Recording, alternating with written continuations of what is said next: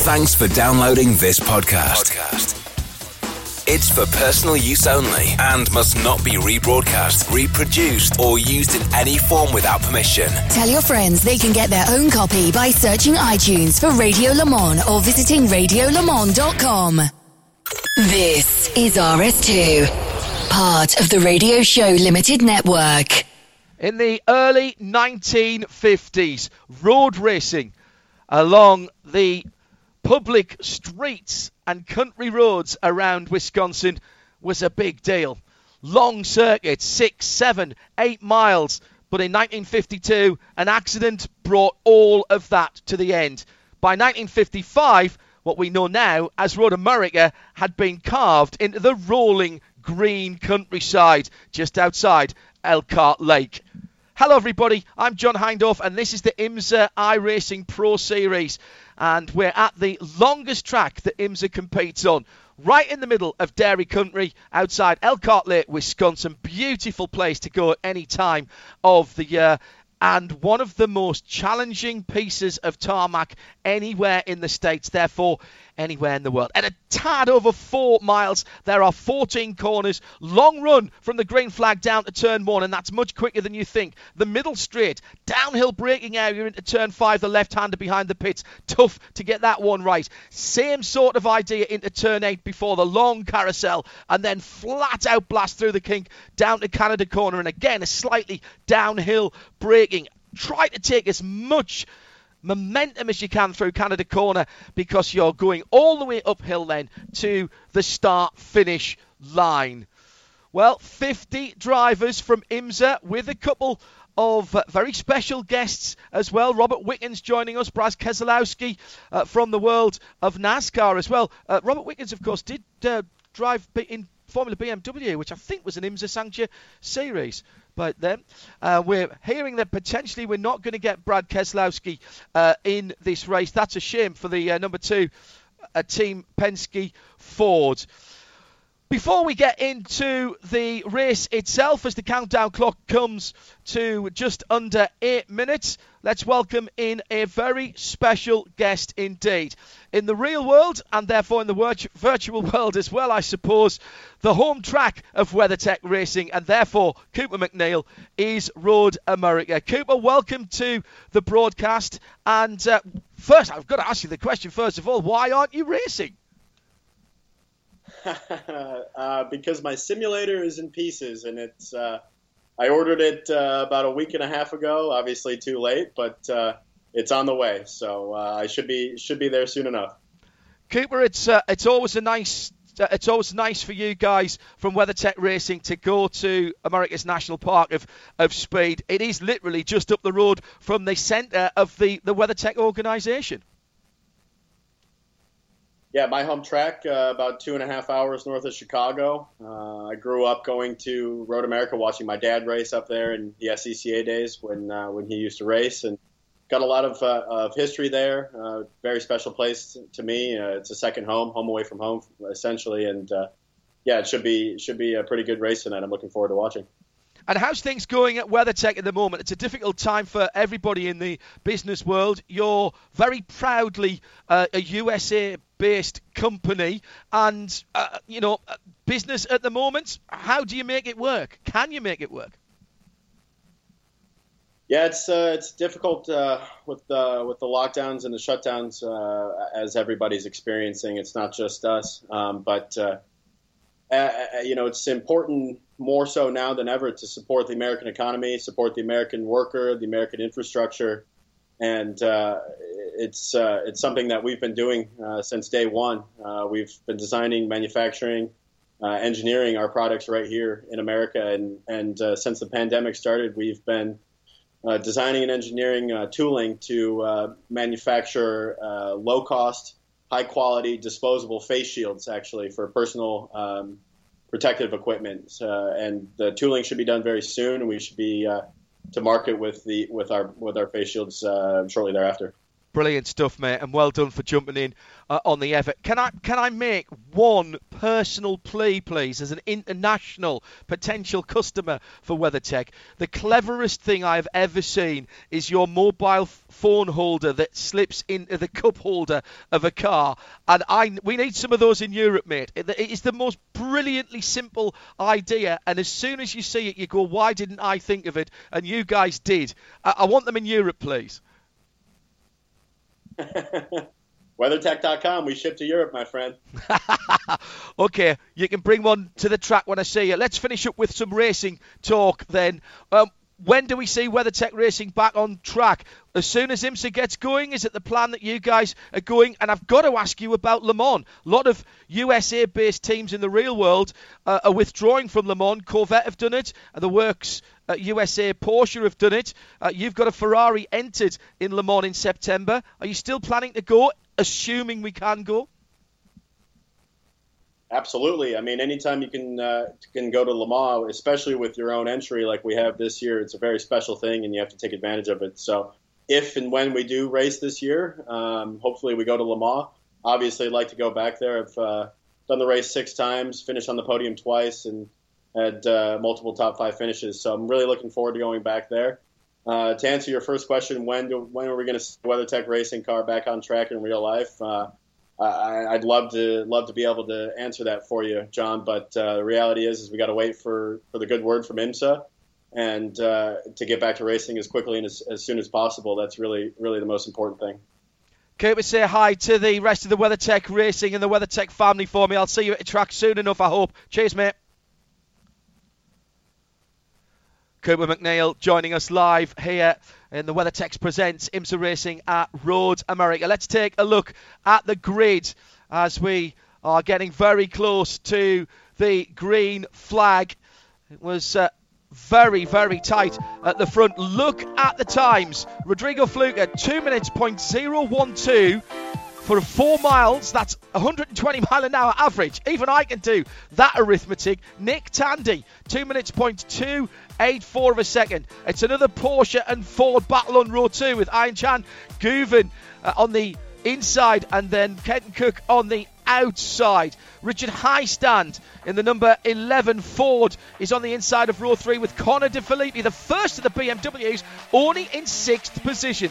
Then it's Jesse Krohn and Robbie Foley, an all BMW row 4 for one of the works cars, and of course the Turner BMW, the 96 yellow and blue car. Nicky Katzberg for BMW and Bruno Spengler, another old BMW row 5. Then it's Philip Eng and John Edwards. Guess what? That's another BMW row as well. So the Munich cars are massing behind the front rows. Richard Westbrook for Ford is alongside Shinya Mishimi, also in the Ford, the sort of bright purple coloured car. Then it's Agustin Canapino, the Argentinian. Juncos Racing, the number 66, alongside the Mazda Works driver Harry Tinknell, driving a Multimatic Ford here. Kyle Masson is on the inside of row 9 with Philippe Albuquerque. Welcome back to Philippe again as well. Earl Bamber making his debut in the IMSA iRacing Challenge has Sebastian Priaulx in the 111 Multimatic Ford alongside him. Then Lawrence Van Tour. Well, normally they race together. Well, they're line astern here with Tristan Nunez, who just got his race rig this week and is in an iRacing event for the first time. Jonathan Bomarito and Matt Bell for the number 71 Urban Grid machine next up. Then Daniel Morad and Tristan Fortier. Shane Van Gisbergen, not a great qualifier here, down on the row 14 with Alessandro Balzan, the Ferrari, next to his BMW. Mirko Bortolotti, the 888 Ford. He must have missed a couple of laps there to be that far back. AJ Allmendinger on the outside of row 15 in 30th position. And we're only 2/3 of the way through. Aaron Telitz and Jax Hawksworth are together on row 16. Jeff Seagal for Ferrari and Colin Brown on 17. 18, Philippe Nasser, welcome back to Philippe, and Misha Goikberg in the number 57 alongside him. Corey Lewis and Matt Griffin. Matt Griffin making his IMSA iRacing debut, the affable Irishman who lives now in the centre of England, driving the Risi 62 car. Riley Dickinson and Robert Wickens. Great effort by Robert on the outside of row 20 for his first time out in IMSA. Roman De Angelis, Porsche specialist on Road 21 alongside Will Hardeman, the man from Texas, another Porsche driver there on Road 21. Getting towards the back of the grid now with Parker Chase and Ben Keating. There's another new name, Ben, in this event for the first time. Then Joel Miller and Dylan Murray. Michael De Quesada as well. Welcome to him. He's alongside Townsend Bell. And then that is the end, because we've got a couple of spare places at the back. So that's how the grid will line up. Let's take a quick look before we get down to the grid itself at our Porsche keys to the race. It's John Hindhaugh with Ben Constanduris and Nick Damon. Get smart early. Well, those at the front of the field, Ben, have done exactly that. Now they've got to convert that into a steady but quick and pretty sensible first few laps. And you touched on it earlier, that first corner is a difficult one to go side by side and a real magnet for trouble. So certainly the first couple of corners with so many cars on track, very important to keep clean. You bend it, you bought it. Nick, I'm not asking you to put your money on the table, but if you pick up damage here, it will affect performance. Even if we can't always see the damage on iRacing, particularly on the fast straights, aero problems here could really cost you.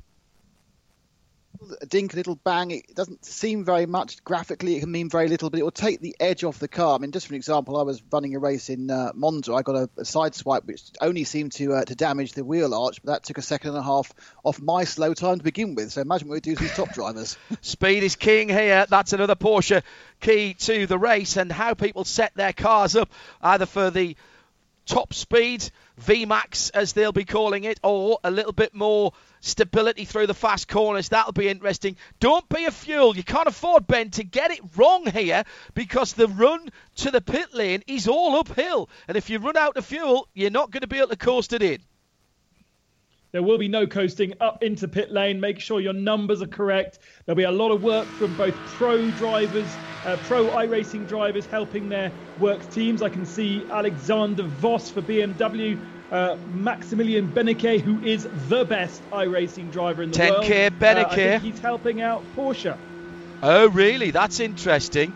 Alex Voss is one of the guys who mentors the BMW, and 10K Beneke, we call him 10K Beneke because he has a more than 10K rating, or at least he did up until recently. He may have slightly crashed his rating recently. And the tyres, we always say that, Nick, it's become a bit of a trademark for us, but it seems like again here at Road America it's going to be an important one. Who has got grip from the Michelins at the end of the race?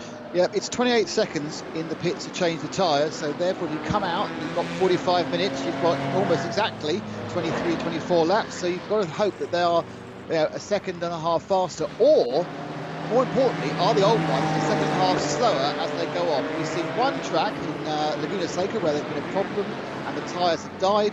The other three, the car's been able to do the whole race easily. Personally, I think this is going to be closer to Laguna Seca than in Ohio. It may be worth the gamble, especially if things go wrongly. And don't forget, that competition yellow could make it a no-brainer for some people. Yeah, and I wonder how many people might just hang on and hope that the competition yellow comes at the right time for them. We did see an early stop by Shane van Gisbergen last time out at Mid-Ohio, but that is a very, very different character of circuit, just 2.25 miles. Here, we've got a full 4 miles. Temperatures, well, track temp over 85 degrees Fahrenheit, that's the mid-20s centigrade. The air temperature 5 or 6 Fahrenheit underneath that, so low 20s. Mostly cloudy, and that will make a difference. And remember, we say this every time, but it's important for new people coming to that as we look at the WeatherTech weather conditions. If the sun comes out and the track temperature goes up, it will make a difference to the tyre degradation and how the cars handle and how they use their rubber. The other thing is that this circuit started off absolutely clean when we were doing practicing and qualifying. It hasn't been swept virtually or actually, so there will be a build-up of tyre debris off the racing line, and there's some parts of this track where there is literally only one line. to blue. John, we've got a little bit of news from pit lane.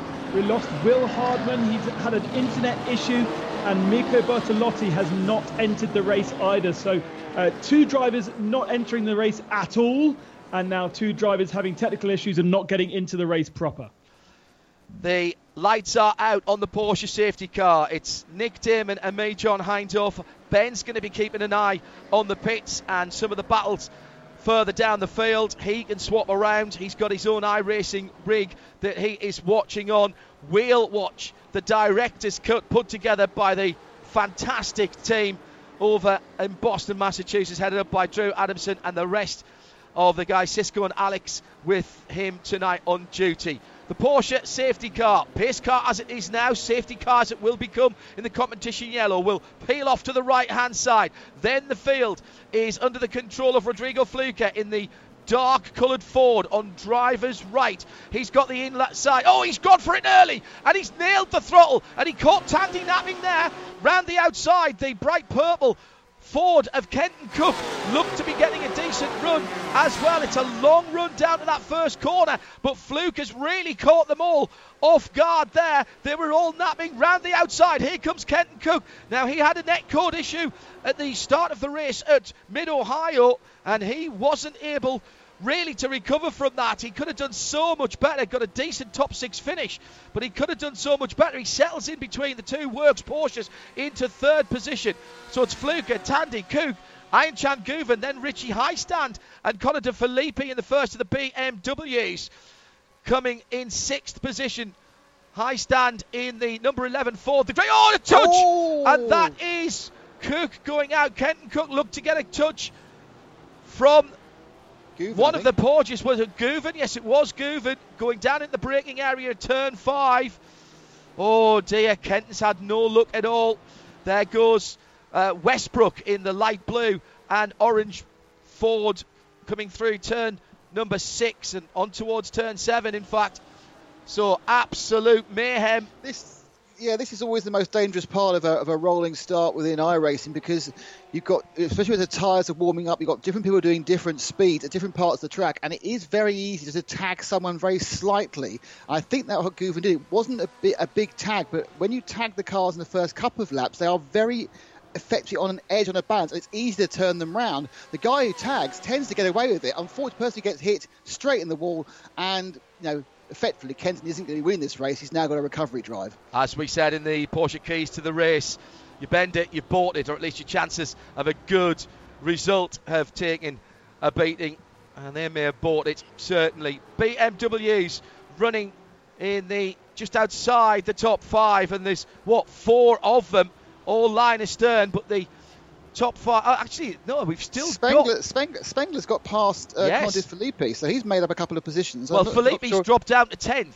He was in 6th. Filippi's been squeezed out. As they all came together in turn 1, Fluker's great start is what actually you want to see, because you actually want to try to get as close to single file as quickly as possible, because otherwise people get shuffled down, mainly because they don't want to have that first lap accident. Sometimes discretion is a better part of valour, and that appears to be what Connor De Filippi has been suffering from. At IMSA Radio gets you straight to the Haggerty Global Broadcast Centre, which is where Nick Damon, Ben Constanturis and myself, John Hindhaugh, are calling the race from. We're split up. We've got more than our 2 metres 6'6" between us at the moment. In fact, I think Matt Griffin is closer to me than either of you two are at the moment. Only by a street or so. Oh, side-by-side action with 3 BMWs heading up under the Corvette Bridge to turn number 6, Nick. And Connor De Filippi did sweep down at the inside of turn 5 and get past Bruno there. So he's made that place back up against Spengler going backwards. Right, what happened to Kenton Cook? He's in between the 2 Works Porsches, Tandy and Guven. He looks to the outside. Oh, Guven just did give him a tap. Lightest light. It was the lightest, but you're going downhill there, Nick. You know how unsettled the car is. You've driven around here. Then he gets picked up by a spinning Whelan car, and he gets hit by the Porsche number 76. I think that was. It wasn't. There isn't a 76, but so that was not 1 bit of damage, but 2 extra pieces of damage as well. That is the definition of very bad luck. And I presume, Ben, that Kenton has come into the pits at the end of the first lap. Another Really big bit of bad luck for Kenton Cook in the early running here, as we saw exactly the same. He had contact in the early part of the Mid-Ohio event. It doesn't look like he has, actually. We had Townsend Bell in pit lane and Roman De Angelis. We had a couple of Ferraris facing the wrong way at the back of the field. Both Joe Miller and Matt Griffin had very, very bad starts. Ben Keating also having a difficult start. He's now down in 40th position. And another man who we'd expect to see at the front of the field, Shinya Mishimi, he is way down the field as well. Rodrigo Fluke has made good his escape. Robbie Foley's got Richard Highstand in the green and tangerine Ford ahead of him, and Jesse Kron in the BMW behind him. The Turner BMW in the yellow and blue colours, exactly as we would see it in real life. And a little message, if you've been watching the Turner, Twitter feed. There have been a little bit of a carbon fibre magnet in races recently, and it's worth having a look at their Twitter feed for the new part of that. And that's another Andy Blackmore livery as well. Lawrence Vantour, 20th at the moment, and he's battling with Tristan Nunez in the Ford ahead of him, and Shane Van Gisbergen, 21st in the 97 car, is behind him. The Vassar Sullivan car very easily picked out there, and he's got Fords in front of him all over the place. It's Prior, Albuquerque, Daniel Morad, 4 Fords battling in front of the AVS, the Vassar Sullivan. Now, those guys don't run BMWs in IMSA, they run the Lexus in GT Daytona, but we're running GT Le Mans here, and there is no GT Le Mans at Lexus at the moment, so they've transferred their colour schemes onto the BMW, and it looks pretty good, doesn't it? 4 Fords then battling, then the Vassar Sullivan BMW, then Lawrence Vantour, who looked very, very cool, calm and collected, sitting on the back of that 6-car train. Behind Lawrence is Tristan Vautier in the BMW, the yellow car. Jeff Siegel is in the Ferrari, and then another BMW, the 48 Paul Miller racing car of Corey Lewis. So this is the battle, effectively, Nick, for 16th down to about 30th, actually. I think there's another 5 or 6 cars over the top of the hill. And one of the interesting things, if you look at the cars, they come towards like this, you can see the bigger frontal area of the BMW. You can't even compare to the low, swoopy Fords. And this is why on this very fast track, the Fords are getting this advantage as Van Gisbergen's teammate. That may have been actually Townsend Bell just rejoining or getting out the way of this train of cars after his pit stop. But that is why in the speed traps, you're going to see these Fords being much quicker, and also the Porsches as well. And why Rodrigo Fluke is getting away at the moment. He's pulling away a couple of tenths, but we have a battle for second on camera between the 2 Porsches of Nick Tandy and Aichan Guven. Nick Tandy, another man not too far away from me. Oh, speed! And that's Seb Prior. He's gone into the gravel at turn 5. Now, did he jump or was he pushed there? Was he pushed? Yeah, good question. He was in a cracking battle just down towards the bottom half of the top 20, and he's recovered, but has he got damage? That's the big question. 71. Didn't look like anything serious. He spinning out like that. Either he just gave it too much of the right foot at the wrong point because there's a changing surface down there, or he got a little tap, and normally those little taps don't actually do any lasting damage to the car. 71 is Matt Bell. He's running in the colours of Urban Grid in that BMW. They normally run a Camaro, of course, the Rebel Rock team. Robin Liddell, part of that team, and has been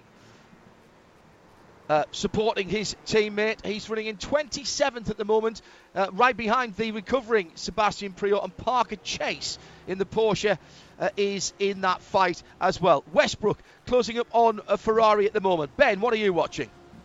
Yeah, I just had a quick look at what happened to Sebastian Prior, who was defending on the inside line from Tristan Nunez, and I don't know whether there was contact, very difficult to see, but suddenly the rear broke away under braking, almost as though on downshift.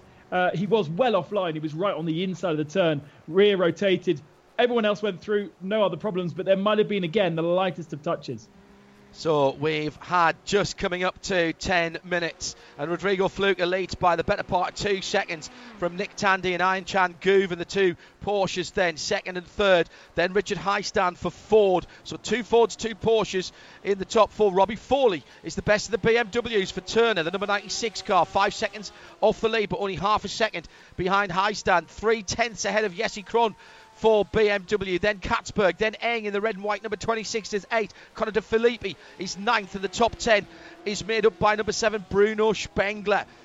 Inter-Nissan battle between the 2 Porsches. 911 is Tandy. Nick Tandy, who's really come on in the last couple of races, Nick. He's certainly said that, he hadn't been on this for quite a long time. He used it when he first went to the States to learn the tracks, but then really had to put it away because he was too busy. We're going to go back to Sebastian Priaulx. This is what Ben was watching a few moments ago. Tristan Nunez can see the Multimatic car right ahead of him. Yeah, got a touch, little touch. Just a little touch? That was a little touch, definitely, yeah. You could see it through Nunez. Again, it's a completely non-intentional, didn't want to do it problem. Now, back to Tandy. I mean, I think I was looking at some of the times. It did appear that Tandy may actually be slightly holding up Ian Chan Guven in the 913 car. And you kind of wonder, it's unlikely in this particular race whether if we were doing this actually in Wisconsin, there might be some team orders to at least let Ian Chan go to see if he could attack Fluker and stop him getting too far away. But Tandy really has come from being pretty much nowhere 2 races ago. So as you can see, fight for the lead. As you sweep back and look at the faster BMW, which is still Jesse Krohn, but we've now got a... No, it's Robbie Foley. Foley's just gone by Highstand. That was a change of position. And that Tangerine and green car, sorry Nick, but the Tangerine green car's just lost a position, and Foley now up into 4th position. So Turner BMW, and Robbie Foley, Ben, is another driver who up until our last race had no luck at all. He'd only had bad luck, to be honest. He was taken out by another BMW driver, having qualified on pole at Sebring. He was on the front row, I think, again at Mid-Ohio. Laguna, excuse me. He's speared off as well, yeah. Yeah, exactly right. But he's really come back into his own if he's managed to get round the first lap, basically, and now he's doing a cracking job. And that's a privateer entered BMW. Robbie has been drafted into the BS competition online racing team.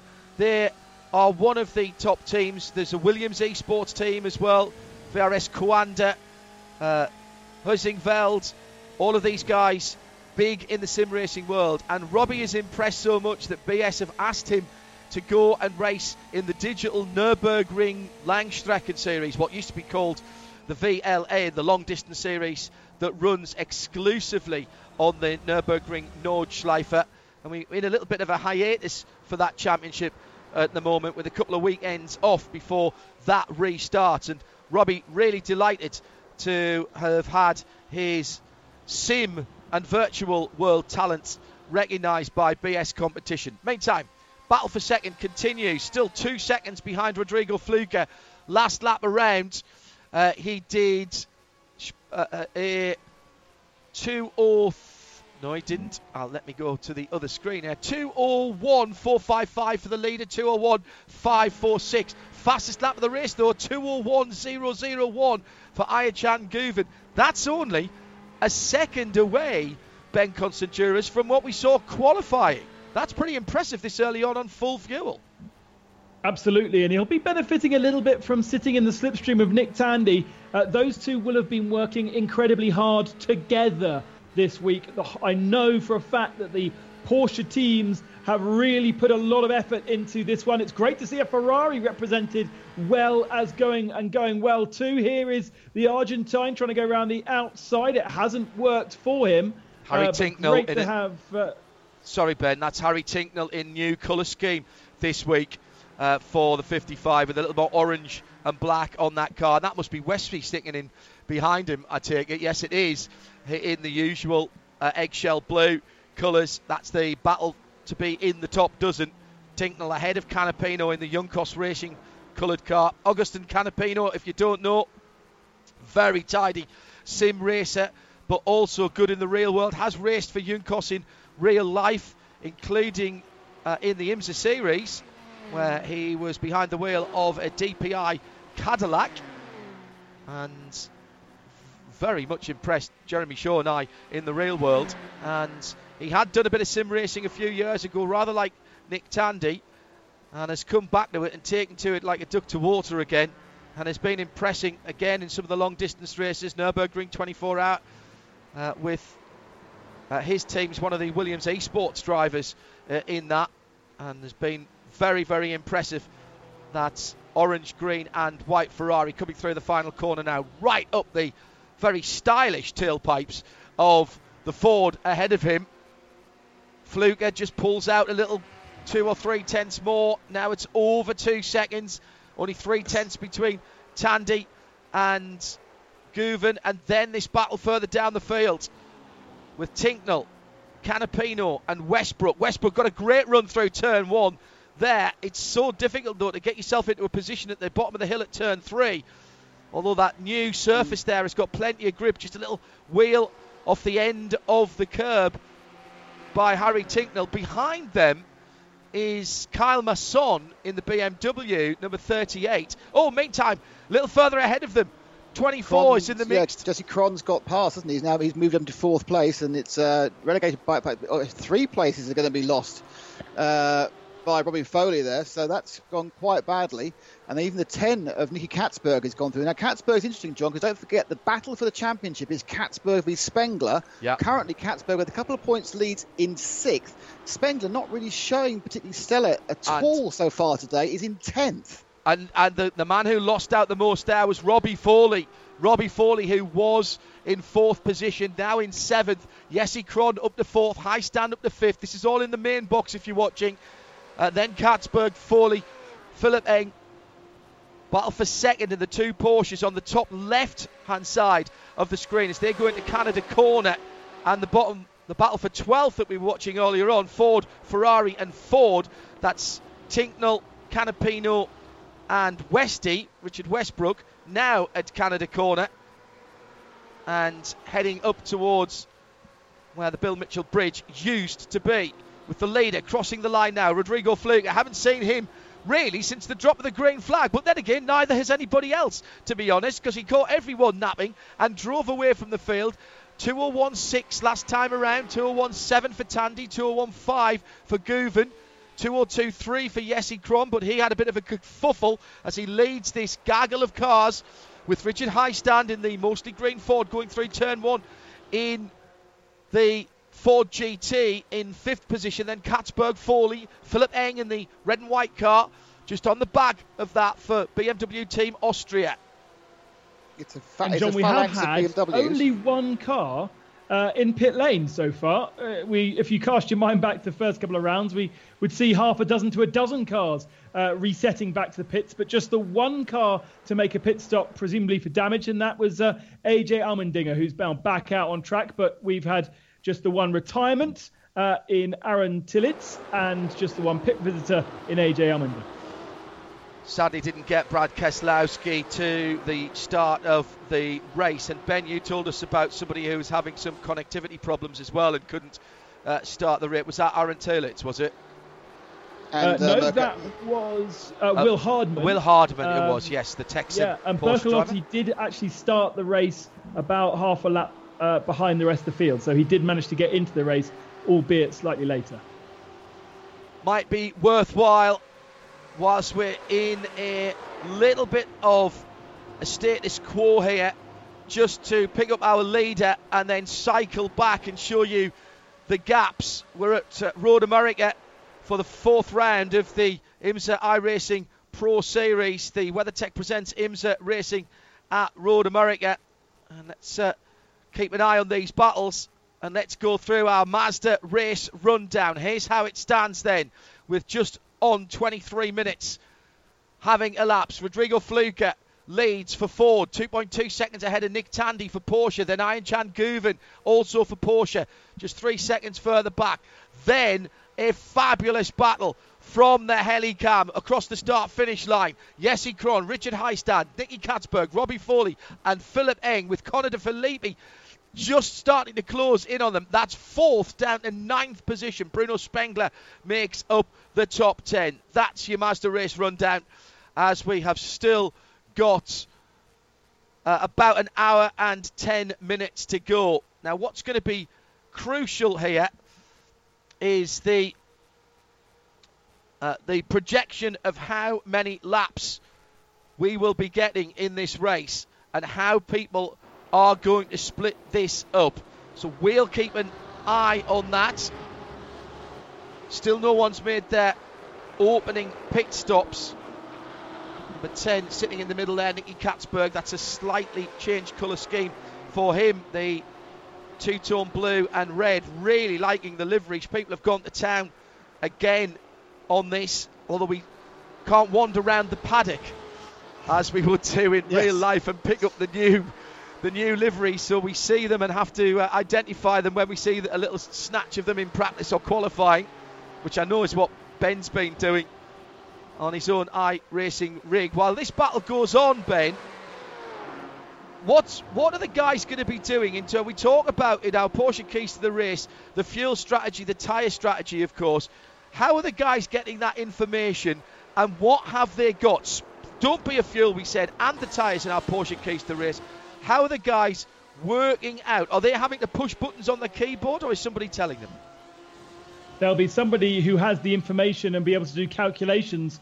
And certainly within the leading teams, they do BMW and Porsche. They have strategists helping the guys out. But in terms of actually selecting how much fuel goes into the car, that does need to be done by the driver as he goes into the pit lane or at any point when he gets a moment's rest. And he'll have a dial showing how many litres the car has got and how many projected laps that will get them to.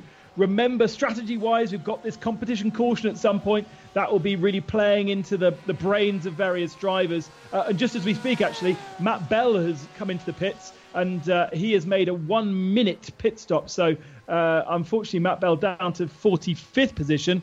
And I do know that there's a lot of people who are big fans of Earl Bamber making his debut into the series. I've been doing some commentary with him on a different series over the last couple of weeks, and Earl has been doing up to 8 hours of practice a day. His target is to be better than his teammate Lawrence Vanthoor. He started ahead of Vanthoor in the race, but in the early running, Earl has had an issue, and he's right at the tail of the field now. Yeah, and Matt Bell, Riley Dickinson coming in and taking early stops, as Ben Constantura said there. Let's just remind ourselves that was at the end of lap 10. Looking at the last couple of lap times, for the first time in a while, Nick Tandy and Ayn-Chan Guven are pulling back on the leader, and all of a sudden the gap is under 2 seconds. It was up to almost 2.3. It's now down to 1.8 seconds. Nick Tandy and Ayn-Chan Guven just beginning to reel in the leader. Canada corner then for the two Porsches. Still overcast here, and the temperatures with our WeatherTech report on the track and air temperatures were mid-80s Fahrenheit and high 70s track and air respectively at the start. It doesn't look like the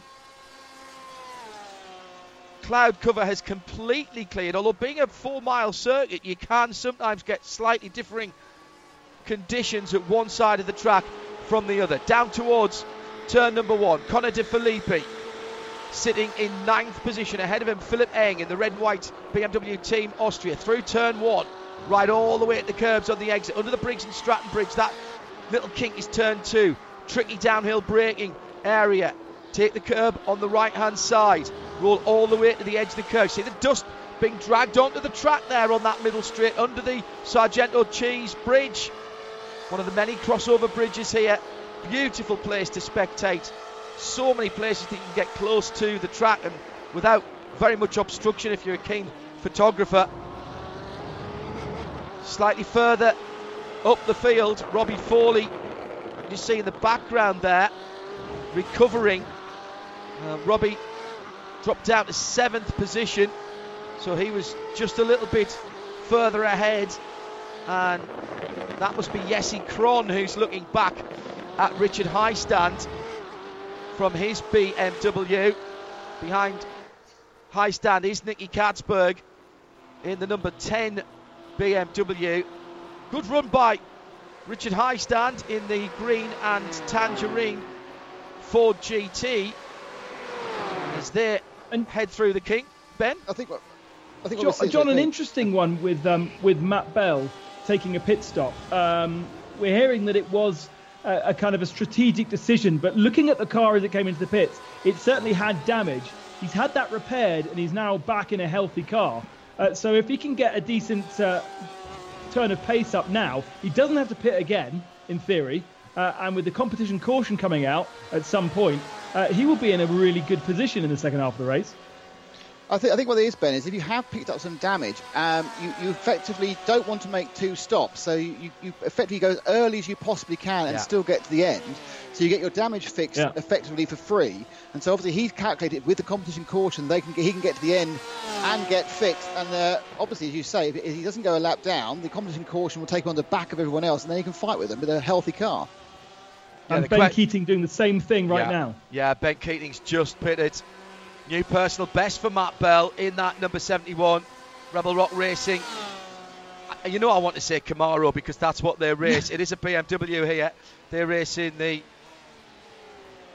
Camaro in GT4 competition. I think what we're seeing here, John, is a really interesting, certainly with these various stable trains of cars, be it 2 cars or 7 cars, it just shows how difficult it is to overtake here because all these cars are running at, the interesting thing is you've got 7 BMWs and 1 Ford.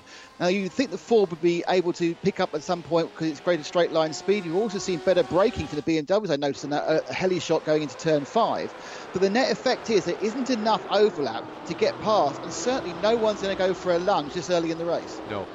Ben Keating in and out of the pits. Philippe Albuquerque running slowly in their 22 is the report that I'm getting in the Whelan Action Express car. That was the car, remember, that made Kenton Cook's accident even worse than it was in the early running down at turn number 5. Robbie Foley has been as high as 4th, now back down into 7th position in a bit of a conflagration that we haven't really got to the bottom of at the moment, but he's still there or thereabouts in the Turner BMW, heading through towards the tunnel underneath the cars right now. That's that new piece of tarmac, and then turning into turn 14, the 14th and final corner, the right hander that leads onto this long run up the front straight. We've had some finishes here down through the years, still they haven't made the finish line. Now they have, past our commentary position. It's where we'd normally be on the left-hand side at almost ground level. It's a fabulous place to watch them come up above the top of the brow into turn 1. Really have to take a lot of momentum through there. Oh, and a spinner, and it's one of the Fords. It's Colin Brown. It's Colin Brown, and was that a Porsche involved there as well? No, that was a Porsche trying to avoid the accident. That was so Colin Brown had an accident with somebody else who's in the wall. The green and black Porsche, that was a car that came across the accident and had to take emergency avoiding action not to get taken out by it. Well, Colin is moving again, and he's got Robin Wickens right up his tailpipes now, driving for FAF, which is, of course, one of the teams that Robert started his racing career with. Down the inside, that is a classic textbook Road America pass. Drag up behind your opponent across the start-finish line, coming through behind Wickens. It was Parker Chase in the 29 who had to take avoiding action. I'm not sure who was actually involved in the accident and was facing the wall as the 54 car was just regaining its composure. Parker Chase has dropped down to 29th position there. Jonathan Bomarito in amongst that as well in the number 3. Robert Wickens, a picture of concentration, using a very interesting setup with the hand brake effectively. He goes side by side through turn number 6 just after the Corvette bridge.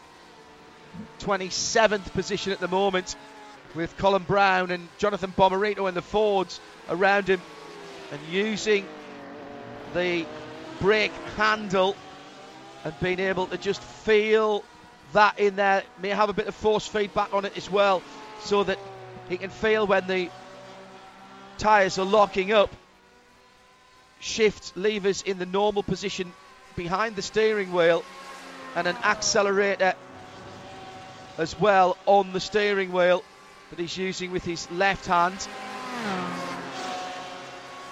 where the Formula One clutch area would be. Tries to go down the inside of the Ford, can't get it done this time.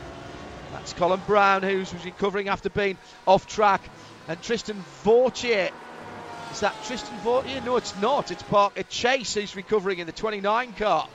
In the 19 car, excuse me. No, you're right first time, the 29 car. Yeah, it's no, it's 29th position. It is the 19. Yeah, the bright yellow car. But so here comes Wiggins down the inside into turn 1. Now, how good is he on that brake? Look how calm he is as he goes into turn 1. That's 2 laps in a row that he's done that. The Porsche clearly has a little bit more top speed than that, I presume, damaged now Ford of Colin Brown, the black and orange car. And watch the yellow Porsche at the back of this 4-car train as well, because that is beginning to make a little bit of ground on them. Nick. And they're coming up with the biggest stop of all. So let's look at the brake work by Wiggins here, because this is the hardest stop to get right. And he's not in the ideal line. He's got to go a bit tight because he's defending against Colin Brown. But, and he's just not got the drive out of it. Can the Ford get past him up the inside? Nope. He just needs to... he's gone wide. Space. I think Robbie... Too polite. Yes, exactly what I was going to say. Far too polite there. And Wiggins drops down to 30th position, and he'll have Roman De Angelis on his rear spoiler any second now. At the head of the field, the gap has come down to 1.5 seconds. Now, who's that BMW then? That's Jonathan Bomarito, is it? No, he's gone through. So that is Roman De Angelis in the BMW. I can't imagine Roman in a BMW. I'm so used to seeing him in a Porsche Cup car. But let's just review what happened a few moments ago with that number 54, Colin Brown. Kenton Koch. Is that Shinji? One of the 2 purple cars. So this was what happened to Colin Brown. And he got absolutely nailed by the 57 Porsche, the dark blue car. It's then ended up itself. That's Misha Goikberg. That was Misha Goikberg. Didn't he cause a lot of trouble at Mid-Ohio as well? Could possibly say.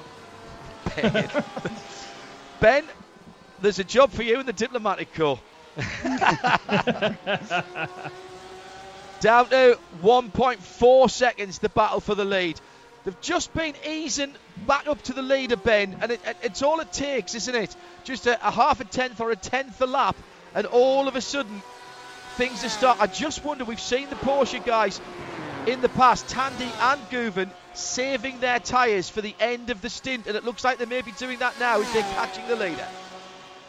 Yes, and they're also catching Matt Bell, who's just ahead of Rodrigo right now. Matt Bell's running well, though. He's not running slowly, so in theory they won't catch him too quickly, but it will mean it'll be difficult to pass him when they do get there, and you can see that gap is inching closer and closer. Yeah, and Matt Bell, last lap was a slow one, 2:30. No, that was Misha, excuse me. 2:02.2. Now, that's not bad, you're right. But the problem is it's 0.6 of a second slower than the leaders. Now, they're coming to the end of their fuel run, or at least they're well past halfway on it, with nearly 40 minutes having been completed since we dropped the green flag. Call that 16 laps if you'd rather. These cars will, around here, with so much flat-out running, probably around about 51, 52 minutes, maybe a little bit longer. And Matt Bell, of course, now he's trying to go all the way to the end of the race, and that might be a big ask from where he was. Nick Tandy, second place, 1.2 seconds further ahead. He'll want to be right with Rodrigo, who's that 1.2 seconds further ahead when he comes to Matt Bell. And there's Matt Bell then in the Rebel Rock Racing car, the Urban Grid sponsored machine, in the normal Camaro colours, but no Camaro GT Le Mans cars. Oh, please, GM. Wouldn't that be fantastic? Although they've already got a Corvette, of course, I suppose. They wouldn't do it. Go ahead, Ben. This is going to be significant for the strategy, though, isn't it? Because if he drops a lap down, then once that safety car comes out, he won't be able to benefit from catching back up to the pack. Well, only if they haven't made their stop at that point. If they've come in for their stop, then he'll catch up because he'll get his lap back again. But be interested to see how much of a fight he puts in. My guess is not too much. He'll have the blue flag in his cockpit, telling him he's got the leader behind him. Explain what you're saying there. Blue flag in the cockpit. There's not actually a flag waving in his cockpit, but actually this idea that's come from sim racing is a graphic. Is actually in the WEC, for example, have the Magneti Marelli, what I call the flag in the carb system, and actually that's an idea that came from sim racing. So what's he seeing at the moment? Leaders in the pits. Come back to that at the moment. Fluker from the lead into the pits. So with 50 minutes to go. So I said I thought they could do 52 minutes. So he's coming behind. Sorry, Ben, go ahead. Behind, you've got Nicky Katzberg, Philipp Eng and Bruno Spengler as well. 3 BMWs, key to the championship, also choosing exact same lap to pit. Keep an eye on them, see if they go for tyres as well as fuel. So Nick Tandy leads for Porsche, from Ayachan Guven for Porsche, for Jesse Krohn, who stayed out for the 24 BMW, as did Richard Highstand, but they've dropped to nearly 10 seconds away from the two Porsches. And Matt Bell, for the moment then, lives on and stays on the lead lap. This is crucial for him. Yeah, I think the Porsche are unlikely to run more than 2 more laps, so he should be okay. And the only reason he wouldn't be okay is the competition caution came out exactly at the point where they lapped him before they went in.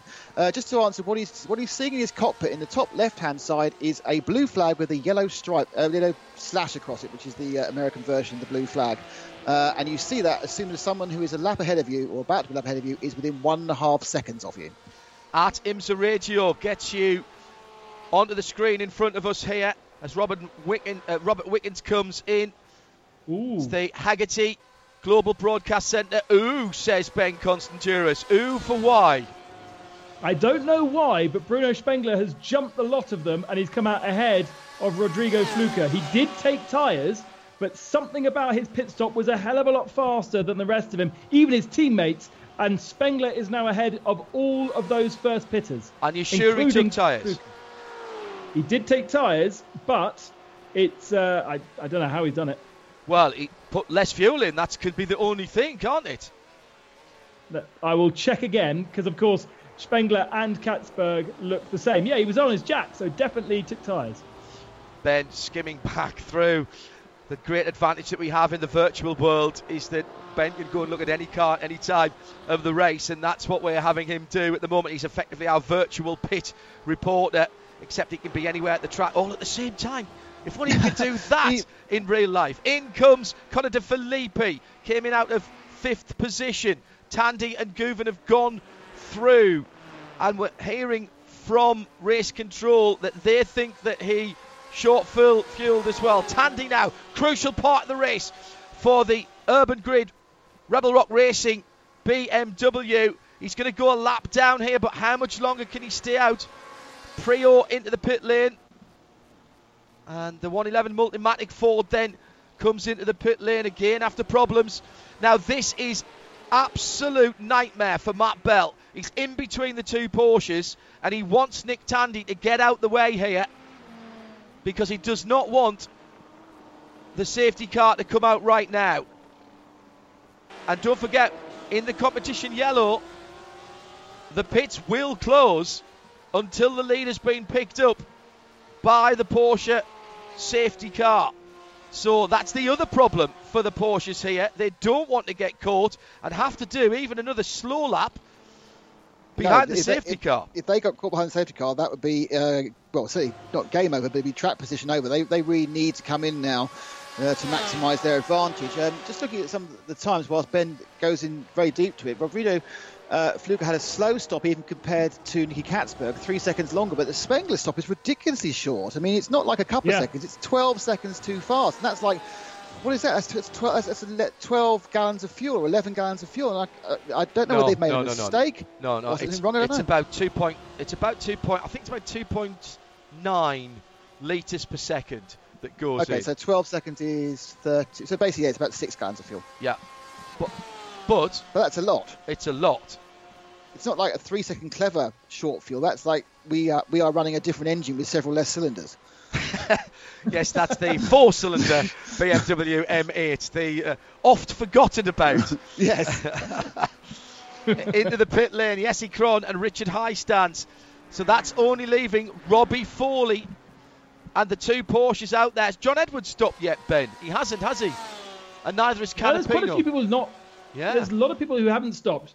So Krohn and Highstand are in, and Shinji Mishimi is also in pits this lap. But I'm interested to see if anybody can replicate what Bruno Spengler has done in the pits.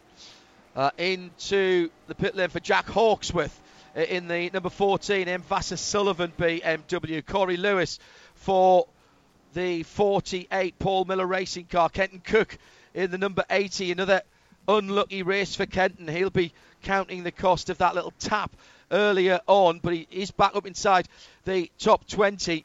It's going to be key for me as the number 47 Ford of Rodrigo Fluker is back on the track, but now way down the running, and we've seen Rodrigo sometimes not get the same pace out the car after his pit stop. Key for me now, the strategy of Tandy and Guven. How much longer can they go? That they've now done 45 minutes. They've got 45 to go. Are they just splitting the race in half? This is a bold strategy from the 2 Porsches. As Nick said, if the competition caution comes out now, they are toast. Their goose is cooked. But this is a very different race from any of the previous ones we've had in this series, John, because everybody is taking tyres. Tyres has become de rigueur, where before it was the alternate strategy. So as the leaders both come in, it's to be raced to get out again. They need a second in it to be easier for Ayachan to try and jump in with a clever strategy. But as everyone's taking tyres, they're going to have a lead that they may be able to pick up. They'll be on cold tyres when they go out. So the first couple of laps out are going to be really, really critical. Note as well that Shinya Mishimi actually not only designed but painted the car himself for his livery. In comes Robbie Foley as well. So Canapino's gone to the lead. Augustin Canapino. Now, Ben, remind me, did Canapino make an early stop in that number 66 car? No, he's yet to stop. Amazingly, he's one of the very few drivers also not to have a single off track. We've got some guys that have got 14 or 15 off tracks, and he is so clean he's not done one. One driver who has replicated Spengler's strategy was Shinji Mishimi, a 35-second pit stop or stop. As I watch the 2 Porsches in pit lane, they're getting their fuels right now. I'm waiting for them to go up on the jacks and change their tyre. Well, let's see who comes around. Mirko Bortolotti has been in and out of the pits, of course. He's just jumped up the night. I think he's the first person who's made a pit stop. He's gone across the line now. Here comes Fluker. Fluker comes out and beats the Porsches out. So as you were in terms of the lead, but now cars with heating tyres, and who got out fastest? Oh, and off! That's the BMW going around. That was the number 79 car. So that means it was Roman De Angelis in the heart of racing. Aston Martin entered car. And that was, again, coming out of turn 1. I've seen that so many times. Just got onto the dirt and goes to the other side and hits the wall on driver's right. So Canapino leads now, but he owes us a pit stop from Westbrook. See above comment. Tinknell the same. I think Bortolotti's had a stop, but was that stupidly early on? No, he didn't come. He didn't get out the pits until about half a lap. He was in the pits at the start of the race. I see. Right. Okay. So what happened to the 79 car? Was he on his own? He's offline. He's just offline, and he's going to hit the dirt and then come around. And even with all that luck that a BMW's got on, I'm afraid Roman can't hold on to it and bounces off the tyres. Might not have done too much damage there because he hit the tyres fairly slowly. So the net effect. So John, we've got the top 3 now in the pits. Westbrook, Canapino and Tinknell. Just Bortolotti and Braun now who have not pitted. And really, the man who has picked up a huge amount from this, John Edwards, is ahead of Rodrigo Fluker. And Fluker is, I reckon, 5th overall now. What's happened to Fluker, though? I thought we saw him go... No, it wasn't. He had a slow stop, John, even compared to these. Yeah, but I thought we saw... other BMWs. No, it was different. It was a different one. It was a different Ford, was it? Yeah, different black Ford. It's the black Ford we can see ahead of the 2 cars now. I'm not quite sure. Is that Bortolotti? It's Bortolotti. Or Colin Brown, yeah. No, it's Bortolotti. Bortolotti in the Triple Eight, who now leads the race. Bortolotti in the Triple Eight lead. So that wasn't Fluker that I saw coming round. It was Bortolotti. Spengler has made up some positions, and I reckon now he is net 3rd position behind the 2 Porsches. So Bortolotti, fuel saver. Bortolotti, Tandy has just gone by Colin Braun. Has he got it done? He has. And now through goes Guven. Colin Brown's a sitting duck because he's got a damaged car. So Bortolotti leads, going up under the Corvette bridge to turn 5. He's got 6.5 seconds on Nick Tandy, and Ayachan Guven is another half a second further back. Then Spengler in 4th. That'll be net 3rd. Colin Brown still owes us a pit stop as well. So then it'll be John Edwards, then Rodrigo, then Richard, Highstand, then Jesse Kron, Robbie Foley, Philip Eng, and Connor De Filippi will be your top 10 when everybody stops. Bortolotti with the teal blue accents on the dark coloured Ford, and apologies for not picking that up earlier on. My mistake.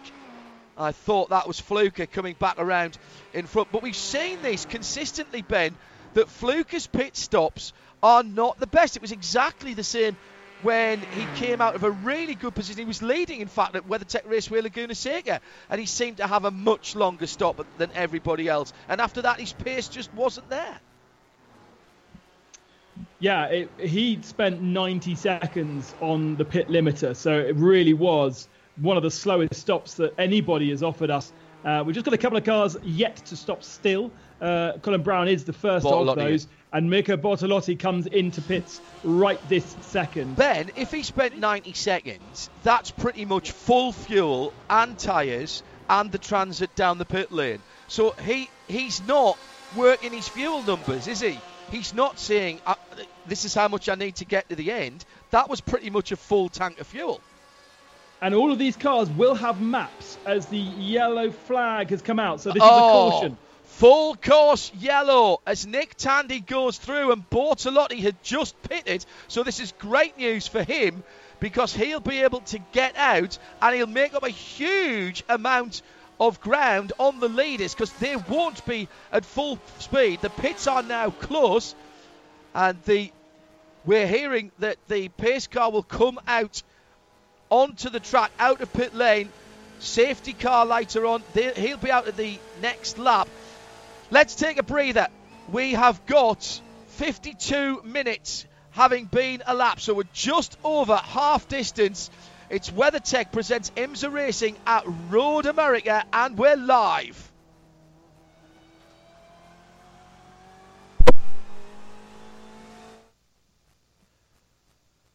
So, gentlemen, that is very, very interesting indeed in terms of the timing of that caution.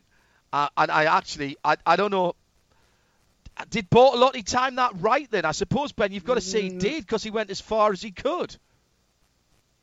He's come out in about 26th position, so I'm not sure how much he's gained, but he's had such a disastrous start to the race anyway that I think it has been an improvement from where he would have come out if it had been a conventional time stop, certainly. But we've got 3 cars that have not offered us the pit stop. Colin Brown, Joel Miller, Roman Joangelis and Matt Griffin. But, I mean, Matt's down in 25th spot. So the rest of them should be good to the end. Get Nick's thoughts in just a moment.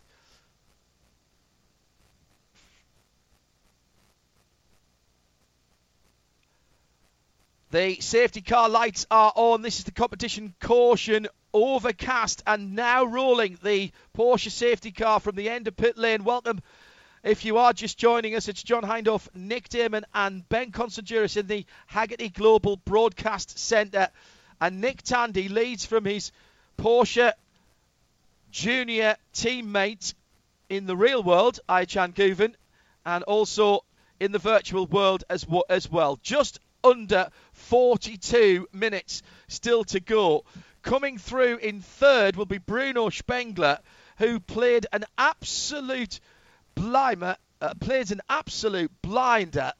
in that pit stop because, Ben, you were watching this, and he was, 10, 12, 13 seconds quicker on pit road, and that has to be down to just taking less fuel.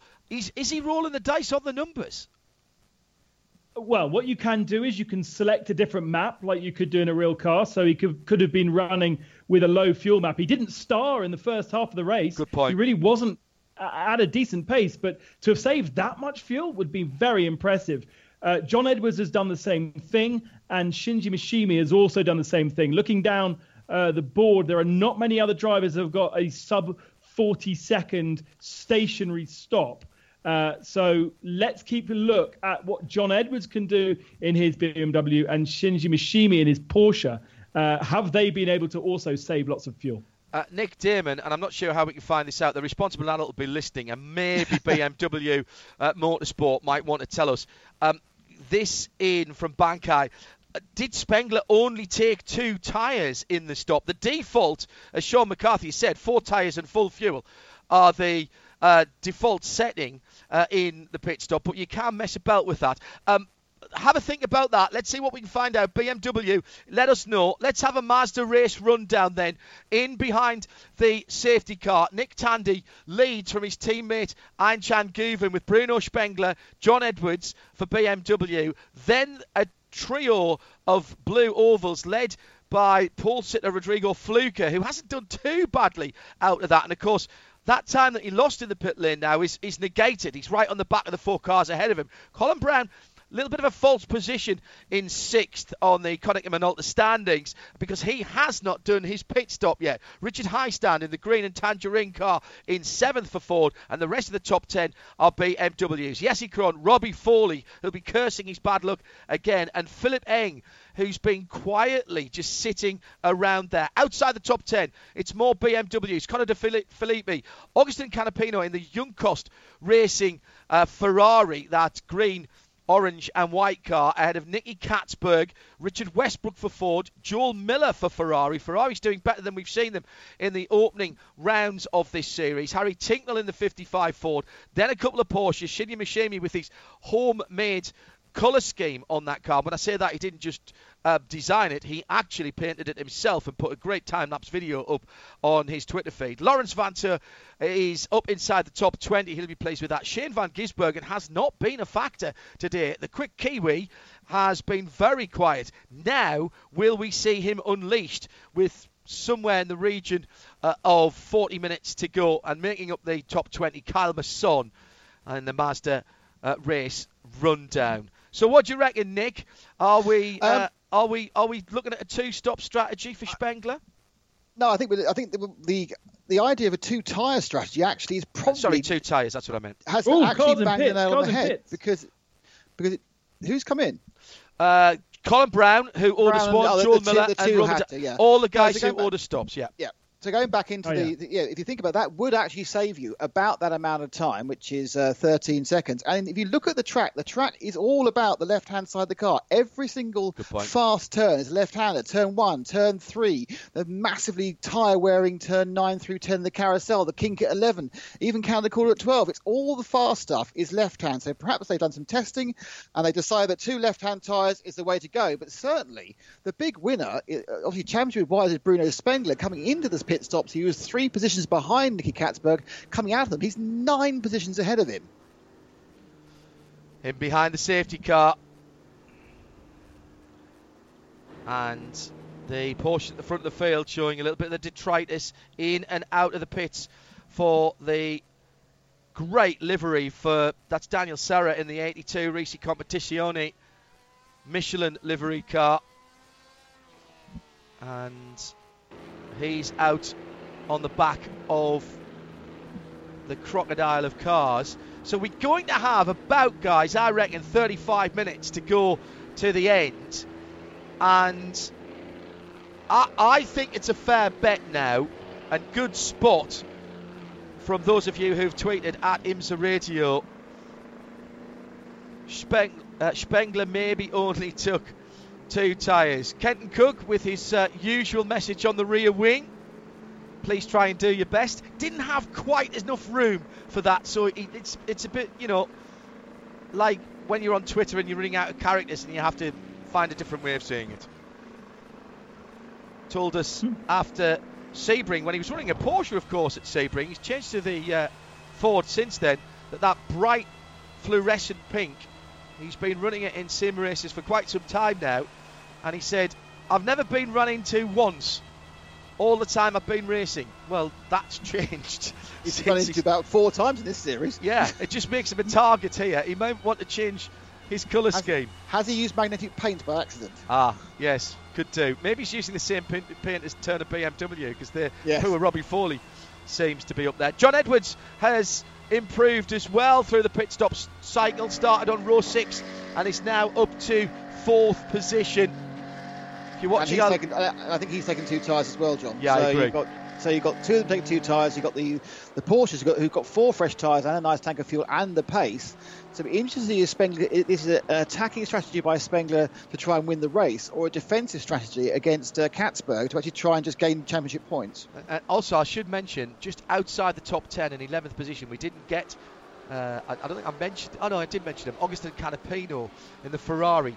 That is a stunning run for a Ferrari. We've not seen a Ferrari, Ben, that far up the field in the races so far in the IMSA iRacing Pro Series. No, exactly, and that's what happens when you put an alien in his kind of performance. Such as his I rating, that his performance right now in 11th position will drop him 27 I rating points. Right. He will actually lose points because of where he is right now. Aykan Guven would gain 13, sitting in 2nd position.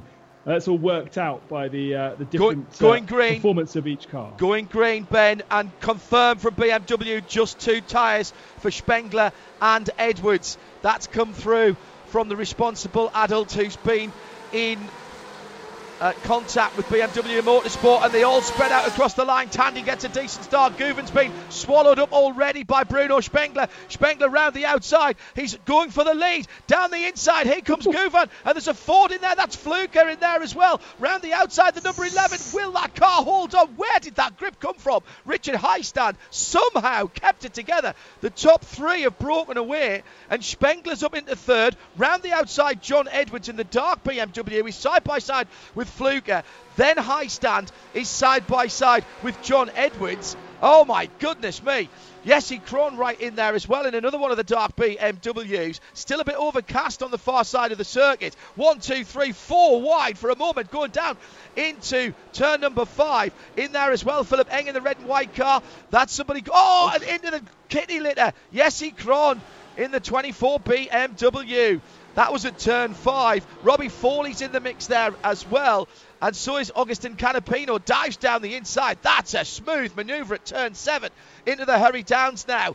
And into turn 8 before the start of the carousel. And this gaggle of cars, which really is from John Edwards back over Richard Heistand. So 23 BMW, John Edwards. Then the 11 Ford, Richard Heistand. The green and tangerine car. Philip Eng in the red and white BMW is in 6th. Then Fluker in the 47 Ford, the dark coloured Ford. Robbie Foley in the blue and orange 96 BMW. Then Canapino side by side for the lead. Top 3 together into Canada corner. Remember, Spengler's only got 2 left-hand side Michelin tyres. The 2 Porsches ahead had 4 tyres, but we saw, Nick Damon, did we not, that in the first run when the Porsches were heavy, they had to be super careful how they brought the tyres up the temperature. Whereas we've seen in the past, the BMW is super consistent as a platform all the way through its fuel run. Yeah, I think that first lap was their best chance, and certainly when he put that the hammer down going across the line, it was certainly the BMWs did much better. But the star of that was definitely Richard Heistand, who I think was nudged about 11 times and still kept the car on the island. Amazing stuff. Look at the green car. I mean, this is the end of it, but he's been hit touched so many times. And that was a triple squeeze, which resulted in Jesse Krohn falling off. That was at turn 5 later in the lap. Heistand was just wobbling about because he was getting nudged left, right and centre, but he's got himself into 5th. But yeah, I mean, Spengler now, possibly with the Porsches getting up to temperature, and also more important, it's interesting that Ayhan Guven was better under restart than Tandy, and I think that's experience both of really of how an iRacing restart works with the tyre temperature and everything else. And into the pits for Jesse Krohn. So it is now a dogfight to the end of the race. There's no quarter to be asked or given, and they've got to hope, in Spengler's case, that he's got enough fuel on board. Although, having said that, if he only took 2 tyres, that's an extra 13 seconds worth of fuel that he got, and that puts him exactly where everyone else was, because Ben told us he was about 13 seconds quicker. So that's where it's come. Just 2 tyres, left side tyres only, for the very light on its loafers BMW M8. Now the 2 Porsches now starting to get into their stride. Meantime, the battle for 5th behind Richard Heistand. The red and white BMW is Philipp Eng in the BMW Team Austria car. Then it's Rodrigo Fluker, who is in a better position after the pit stops than we've seen him so far, and he still clearly has some pace in the car that was on pole position. Eng looking at the back. I just can't help but see Angry Birds now, since somebody told me about that on the Ford GT. Look at it. It is absolutely there, isn't it? One of the pigs. Yeah, going up the hill through turn 14. Beautiful design, the back of that car. If you get to see a Ford GT in close proximity, and Nick, you've done this plenty of times, there's actually a hole in the middle of that rear light. That round rear light's got a hole in it. It's like a donut. And there is a vortex generator within that light to spin the air out from underneath the engine compartment so that it doesn't mess the rear wing up so much. Unfortunately, Heistand messed up turn 1 there, and down the inside goes Eng. He was too busy blocking. He did that thing where he was so busy blocking that he actually then ignored the fact he had to get a line for the next corner. He'd been better off staying on line rather than coming up, sweeping back and back on again, because he had the racing line to turn 1. He's about to get nudged off again. Foley down the inside took the opportunity. There's no time for messing about now. What we're seeing now is everybody there's a touch, and that was Fluker. 47. Fluker on Philipp Eng. Oh, the huge Robbie Foley's in there, and that looked like Canapino. I think that was Canapino in the Ferrari as well, in the Junkos car. All coming out of turn 5. That was all a bit unnecessary. I was just about to say, though, the gloves are off now. Everybody's had their pit stops. It's a run to the flag, and every position you can make up has to be done right here, right now. And Robbie now has dropped down in front of the other yellow BMW. That's Tristan Vautier, isn't it? Yes, it is. And Kyle Masson behind him. The pink Porsche, which is just ahead, is Shinya Mishimi. Yeah, big winner of that kerfuffle was Nicky Katzberg, who picked up 3 positions now and moved into 8th. So he's bridging that gap between himself and Spengler for the championship. Cautions breed cautions, gents, don't they? Enough, and we've had so many people now visit the pits. Matt Bell and Mirko Bottolotti got together directly after we went green, and they are both out of the race now. Matt Griffin in the pits, Colin Braun in the pits, Felipe Nasr has just come out of the pits, Sebastian Prio's in the pits, and Canapino's now in the pits as well. So what happened down at turn 5? Heistand gets the run on driver's left. Maybe he didn't hit Fluker. No. Fluker just hit the car alongside him.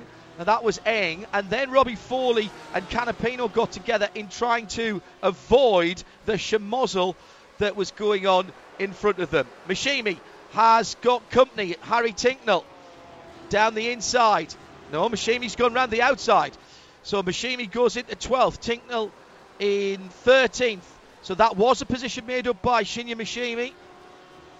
The Lamborghini Super Trofeo champion a couple of 3 years ago in IMSA competition.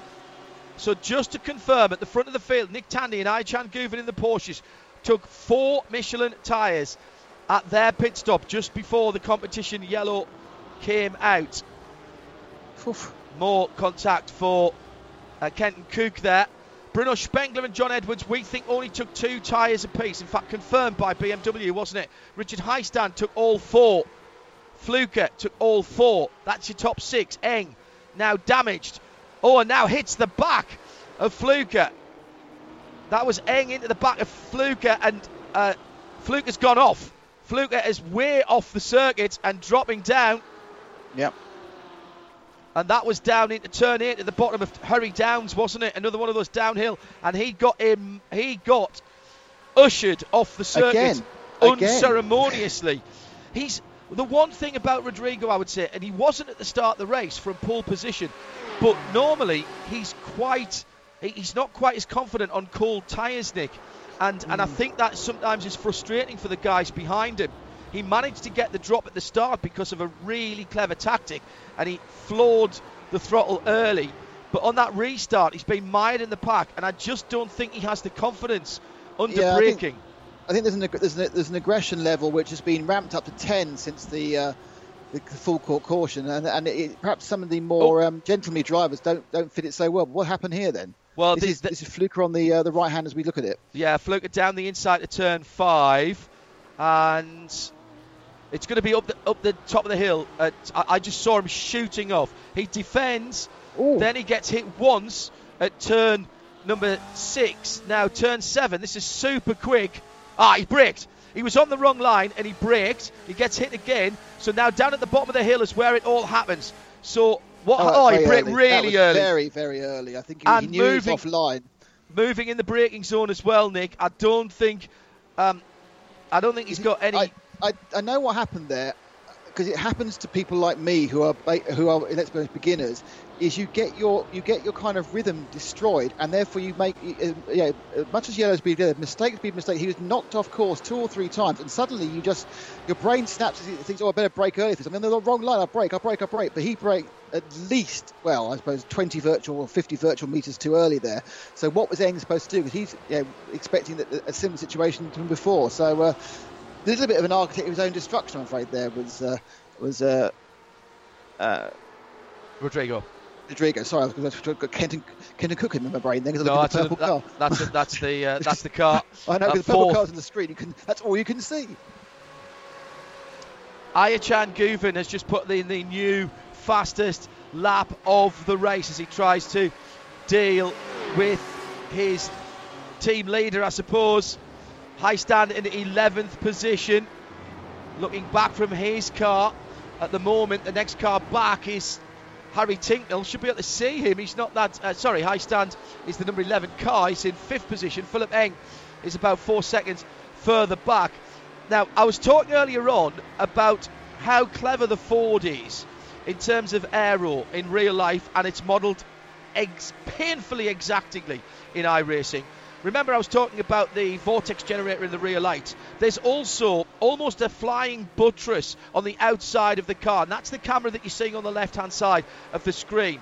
And those blue LED lights, marker lights on those cars, are on an area that wouldn't be allowed on an LMP1 car, because you're not allowed a wing profile that isn't a front or rear wing. But that flying buttress on the side of the car is a wing profile. It was designed like that. The car was designed as a race car and retro-engineered to a street car. And that's what clever, out-of-the-box thinking does for you. This was a car that was built for the wide open spaces of Le Mans, and it went and won first time out. It should be well suited to here, but the best Ford at the moment is Richard Highstand, that number 11 car, and he's in 5th position at the moment, ahead of a cracking battle between Philip Eng and Nicky Katzberg. I'm beginning to wonder, John, because we've now seen 4 races where the Fords have started well and had themselves bullied out of position. Yes. I'm just wondering whether they're more susceptible to the little taps and bangs than the other cars. Perhaps they're just not as planted. Perhaps if you tap the rear of a Ford, it does more, or perhaps they're on the edge more. They're a less raceable car in company. Well, interestingly, in the real world, the rear diffuser of the Ford was one of the first cars. Everybody's got them now, including even Porsche, because remember, Porsche turned the engine and gearbox around to get the bigger rear diffuser. But the Ford was the first one that had a diffuser out the back that looked like a school cycle shed. You could, stand underneath it and not get wet in a thunderstorm, to be honest. And the joke always was, right, whose turn is it to take that off at turn 1 this week, so we've all got a chance of winning, and you might have a point there. You might actually have a point. On board with Robbie Foley, that's the BMW engine you can hear in the background. He is looking forward at Richard Westbrook. And something, as we look at this cockpit view, just so you know, when he looks at the instrument display, all those zeros aren't zeros. They're giving him information, but that information will be valuable to other people in the race. So it's blanked off for the onboard camera. But yes, he's got tyre pressures, tyre temperatures, he's got gears, he's got what level of traction control he's selected, all sorts of information, many of which can be changed. But just for the onboard, it's all zeroed, and all we can see is the things that are obvious, which is the gear and the revs. That's interesting. I bet they wish they could do that in real life. Ben Constantinos has been watching what's going on in other parts of the track and in the pit lane as well. What's caught your eye since the restart, Ben? I mean, following Aychan Guven, just to see, because you mentioned that he got the fastest lap of the race the last 2 laps ago. The next lap into that, he got right onto the tail of Nick Tandy. He then ran a little bit wide, dipped his wheel into the gravel and lost 0.3 of a second. The gap went back out to 0.7 of a second. It's now less than half a second again, and he is definitely the faster of the 2 Porsches here. As I said a little bit earlier on, Porsche were surprised about BMW's performance in the first couple of races. They have been a massive advocate of iRacing. They support and sponsor the World Championship of iRacing, where all the very best iRacers participate. And there's a Ferrari that's spun in front of Guven. Guven's collected him, and that's damage to the Turkish driver. That's Matt Griffin, the Irishman, and Guven's charge to the front has been halted. By the way, Shim van Gisbergen started in 20th position. He's now up to 9th. So he is still very much in the fight here, only 15 seconds away from the lead. So Tandy is leading through. Matt just went wide. Huge shunt from Aychan Guven, and he's got damage. Matt was trying to get out the way, and in getting out the way, he got on the grass and just lost it. It's one of those things where you try and jump out the way of the leader. That's a big impact. It's how much damage has Aychan got? Is it going to be a second lap? Is it 2 seconds? It's a huge amount. That's such bad luck, and he's dropping out. Spengler gains again. Also, John, just whilst that was happening elsewhere, Kenton Cook has got past. Look at the steering wheel on that car. Steering's bent. We're seeing it on the... So, even if we can't see external damage sometimes on the cars, the modelling and the way the dynamics of the cars work, the driver will be feeling that. Now, we're seeing it on the onboard camera with the steering not being straight. That'll translate exactly to Ayachan's rig back at home. He's getting out the way. We can see some panel damage on the front and the right front of that Porsche. Because what we can't see is the damage to the steering arms and the suspension that has been sustained by that heavy impact to the Racing Competizione Ferrari. Poor Matt Griffin. And John, Go ahead, Ben. I'm watching the chat with Maximilian Beneke, who is here to help Porsche win this race, and effectively throwing his hands up like an Italian with that move and disconnecting out of the spectator server, such as his disgust at what has happened. Interestingly, he's saying on the chat that he doesn't understand about the blue flag rule. I think these drivers have been told to get out of the way after we saw so much issue in the first couple of races with back markers. Yeah. They've been told to get out of the way. Matt Griffin was trying to get out of the way and actually got too much out of the way and lost the car. Yeah, because that's a really good point, Ben, because the way it's supposed to be is that the faster driver is the one who goes offline. The slower driver stays online, perhaps slows down a bit, but then the faster driver, the lapping driver, goes offline to get past. If you're jumping out of the way, that's when confusion can happen. Unfortunately, with Matt, he went off the track and spun. So... it's an interesting one. I mean, there is obviously we see the accident, we see a smash, we see panel damage, but it is modelled down to the suspension. I had a very minor knock in a race a couple of weeks ago, and I thought, why is my steering completely off? And when I rewound it, I saw the car had actually broken my rear toe arm, which is modelled as well, which is very annoying. I can tell you on a light impact. Guven in the pits. He'll use his fast repair, but that's his chance of a decent result gone. A couple of Ferraris having a scrap further down the field. The 82 is Joel Miller, and he's got Jeff Siegel behind him.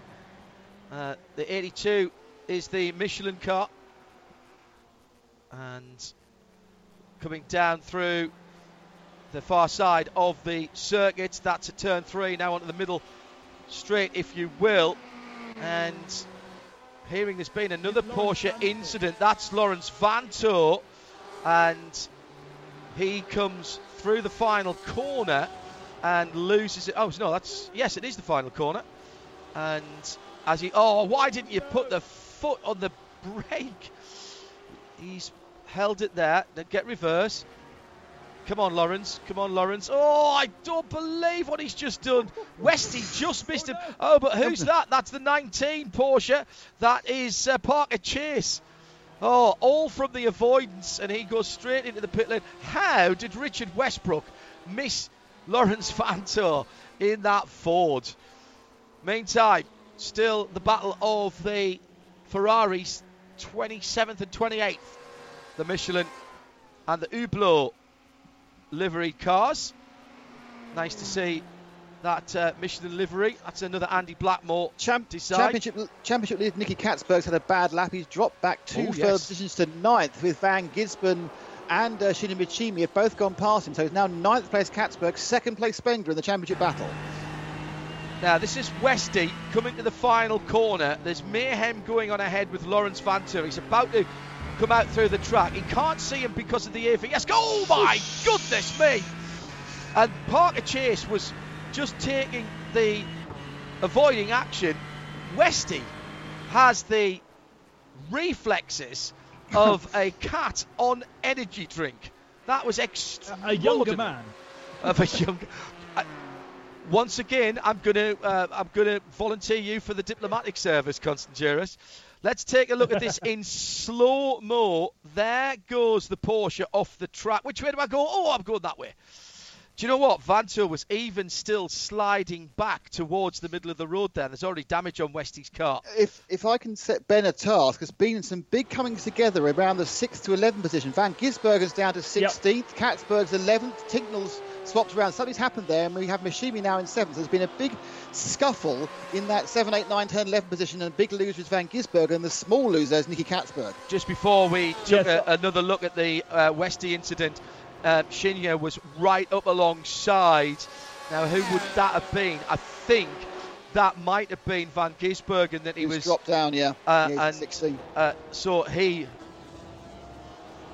So 86 and 97, I reckon, were pretty close together, and we'll get a replay of that in a moment. Meantime, at the front of the field, Spengler hasn't lost the sight of Nick Tandy. Right, what happened? I saw Shinya making down the inside, a little bit wide from Van Gisbergen. He defends down the hill to turn 3.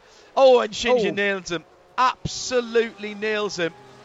Van Gis goes off, SVG's off, and then I think there was still more to come behind that. Robbie Foley has moved up a position. Mishimi and Filippi as well, of course. And Van Gisbergen, who charged up to 9th position, having restarted after the competition caution in 20th. Sunshine beginning to come out all around the circuit now as Nick Tandy has a 1.2 second lead with under 13 minutes to go. Now, our Porsche keys John, to the... Go ahead, Ben. That's come down a lot. Whilst you were watching that accident, Conor De Filippi did get into the back of Harry Tinknell and turned Harry Tinknell sideways.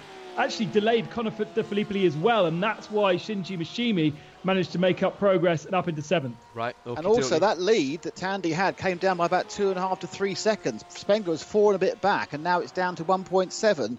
So something's happened there. We don't have a last lap time for Nick Tandy, so Nick had a slight issue in that last lap and lost 2.5 seconds. May have just been traffic, of course. We're going to have to keep an eye. Remember, 4 new tyres for Tandy at his one stop. Spengler gambled just the left sides on the BMW. John Edwards has dropped 5 seconds further back, and he's got close company from Richard Heidstand for the last spot on the podium. Porsche, BMW, then it's Ford. And Kenton Cook, another great drive back to 5th position. And he has been battered like a haddock on a Friday night at a chip shop. Well, it's he got unbelievable. He got as far as turn 5 before he was punted off and smacked by 2 other cars. And he got himself back, just 36 laps and 10 corners later, he's got himself back to 5th. If only he could get going at the early part of the race. 35th he dropped down to, and he's run as high as 4th, currently sits in 5th position. And ahead of him, Richard Highstand, John Edwards are having a cracking battle, and they're slowing each other up, and he's right onto them. In there as well, the 71 of Matt Bell. He's lapped now in the Rebel Rock Racing BMW, and Edwards and Highstand carving their way through traffic as the shadows are getting longer late into the afternoon. Road America time, a bit wide there from Matt Bell as this battle for the 3rd spot on the podium continues through turn number 7. Love that corner. Turn it in, hook the inside with the right front wheel, and then get on the throttle. The moment you turned in, you've got to be on the throttle and going through there in 4th. So we've got a problem for Harry Tinknell. Now, this was at turn 6 a few moments ago, and he is sideways, getting pushed. I think so. I think so, yeah. I think that was a little nudge, or maybe a netcode nudge. But he certainly was helped off. That wasn't him just spinning it. Again, though, that would have been Nicky Katzberg, I think, the BMW behind him. Yeah, I agree. Foley now having a look at Conor De Filippi, 2 BMW side by side, coming to Canada corner. The inside, the red car has the line as they go into the right-hander. Now round the outside, kicking. How much dirt is there on the outside there on that black tarmac curb? Now coming to the final corner, the right-hander up the hill. Robbie Foley in 4th position. In 9th position. He's been as high as 4th, looking at 8th, right ahead of him. Conor De Filippi, Shinya Mishimi in 7th, Philip Eng in 6th, Kenton Cook 5th, Richard Highstand battling with John Edwards 4th and 3rd. Spengler back out to 1.8 seconds behind Nick Tandy, who still leads. That's your Mazda race rundown with now just under 10 minutes to go. Where's your money, gentlemen? Ben Constanduras. Can Spengler catch the leader? No, definitely not. Not with just 2 tyres on his car. John Edwards is the same. They both don't have the grip to get to the end of this race. Nick has got better tyres. So mixing the pound seat, the question for me is, what about the Fords behind? Here comes Highstand, goes to the long way round, tries to go Buffalo Gals into turn number 5. Didn't get around the outside, under the Corvette bridge into 6. Again, you're turning in without really being able to see the centre, the apex of the corner. Now to 7. Absolutely flat. Flat changed up at the apex there. Highstand knows he's got a grip advantage on John Edwards ahead of him. That's 3rd place. That's a step on the podium for the Ford driver. That car's not immaculate. It's got some damage on the front. And John Edwards, Nick Damon, is going to have to drive very defensively for the last 18 minutes. And Kenton Cook is coming as well. And Cook is coming and dragging Philip Eng with him. Is he? No, Eng's a little bit. No, Eng is there. Yeah, Eng is there with Kenton Cook. So they're coming to catch this battle for 3rd. Edwards has got an uncomfortable last 8 minutes. I think Spengler is very safe in 2nd, and if Tandy makes a mistake, he'll get the win. The question I'm asking myself is, how much further can Nicky Katzberg get up the field? He's in 10th, but at the back of a train of cars that could take him as far as 6th, and he needs to get as much up as possible, because currently he's hemorrhaging points in the championship battle to his teammate Bruno Spengler. Shinya Mishimi puts his best lap of the race in 2:01.7, and that's as quick as anybody. Only Spengler and Nick Tandy quicker than him last time around, and those two are 1st and 2nd, or should I say 2nd and 1st, the way I mentioned them. Down into turn 1, Highstand, and again John Edwards just puts his car in the middle of the road, but it's not the ideal line, it's not the optimum, it's slowing them both down, and Cook and Philip Eng coming round the outside again from Highstand. Now he's on the dirt and he's had to lift off, and this is the opportunity for Kenton Cook. He'll get a draft from the Ford. And what about the red and white BMW? To the right hand side of the circuit on the middle straight, Kenton Cook. Oh, those 2 Fords, as you might imagine, very evenly matched into the braking area for 5. Kenton's got the run round the outside. Can he tough it out? And here comes Eng. Eng's going to put himself between the 2 Fords, threads the eye of the needle, goes up 2 positions, but has to give best to Highstand. Almost got from 6th to 4th there in one fell swoop, but had to drop back into 5th. But Kenton Cook, so difficult to attack and defend at the same time, and has to give best. But he will get another chance, I'm sure, because John Edwards is the cork in the bottle here, Ben. And he, in 3rd position at the moment, has got a breathing space at the moment, but he's got 6 more minutes to go. And that is going to be 3 laps at an absolute minimum, Ben. Yeah, Philip Eng is one of the fastest men on the circuit right now, in traffic as well.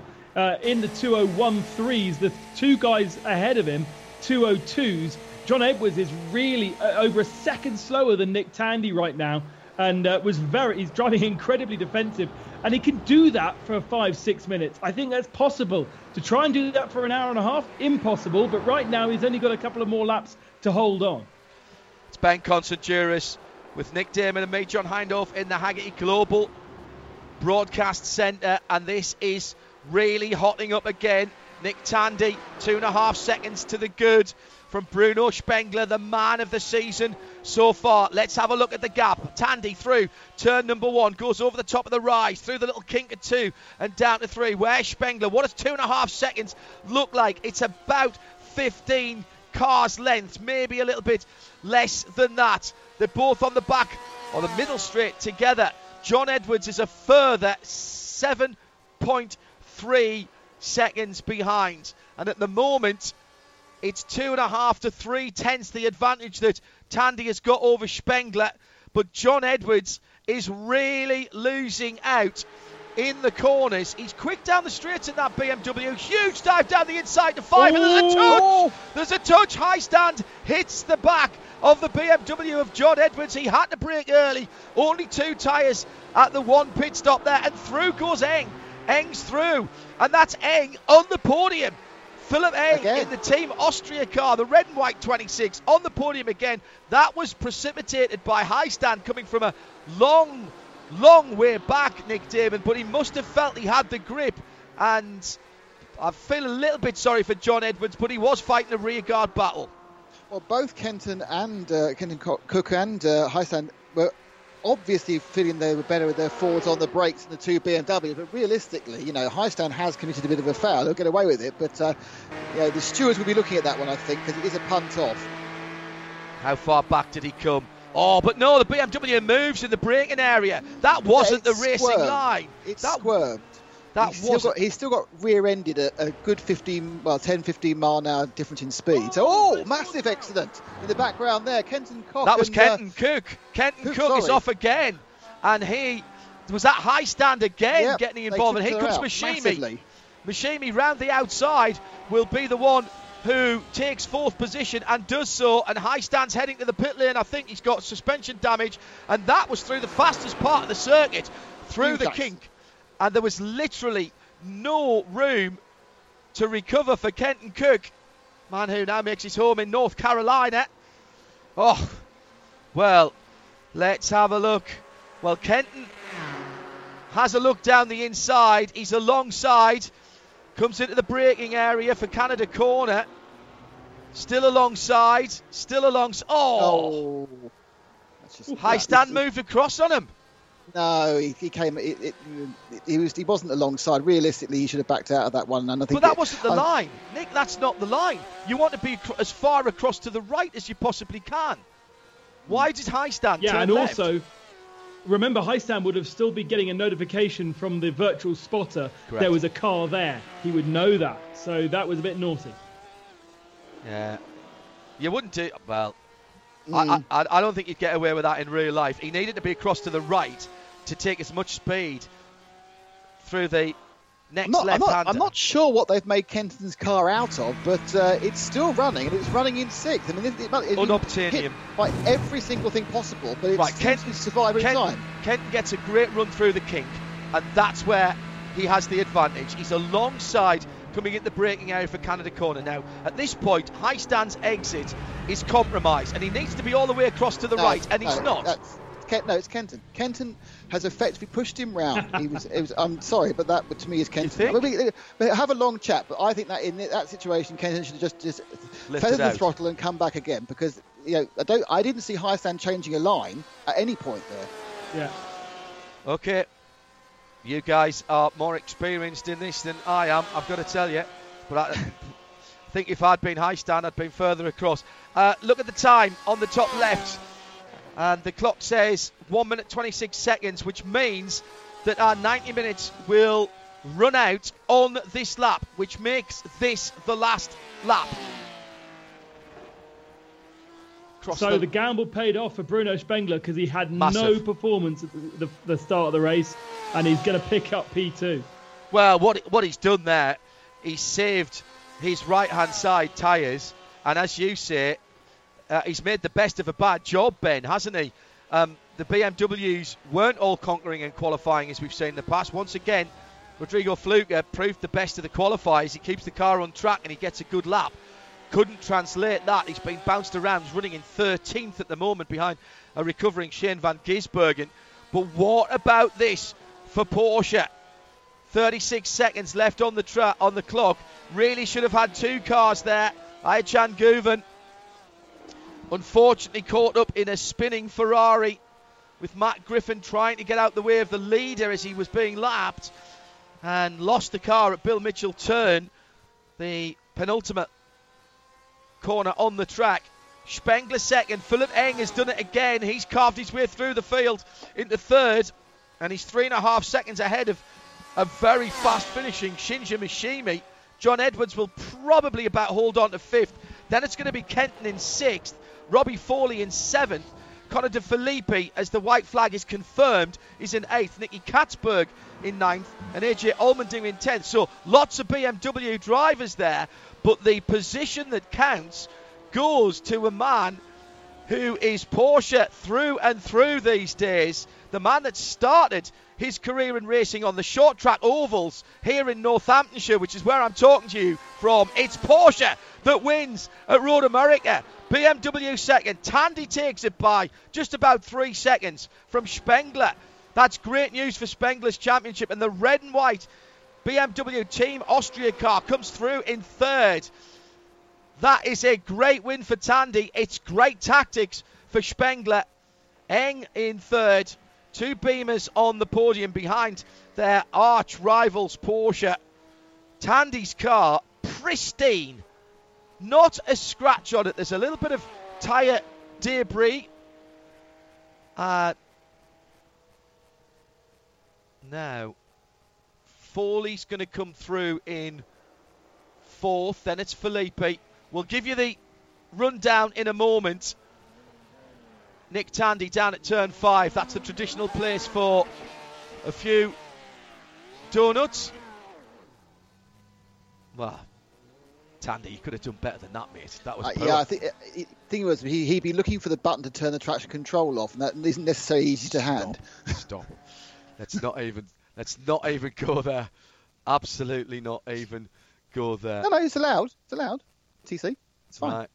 Tandy from Spengler and Eng. That's your top three. There is your podium then at the WeatherTech presents IMSA Racing, iRacing at Road America. Mishimi just off the podium in fourth. Good last third of the race for him. John Edwards, he'll count himself unlucky. He was sitting in third when he was unceremoniously turfed out of that. Kenton Cook up, down, and round at some stages. Finishes in the top 6 ahead of Robbie Foley, Connor De Filippi, Nicky Katzberg. Look at all the BMWs there. 6 BMWs in the top 10. The other 3 positions are Porsches.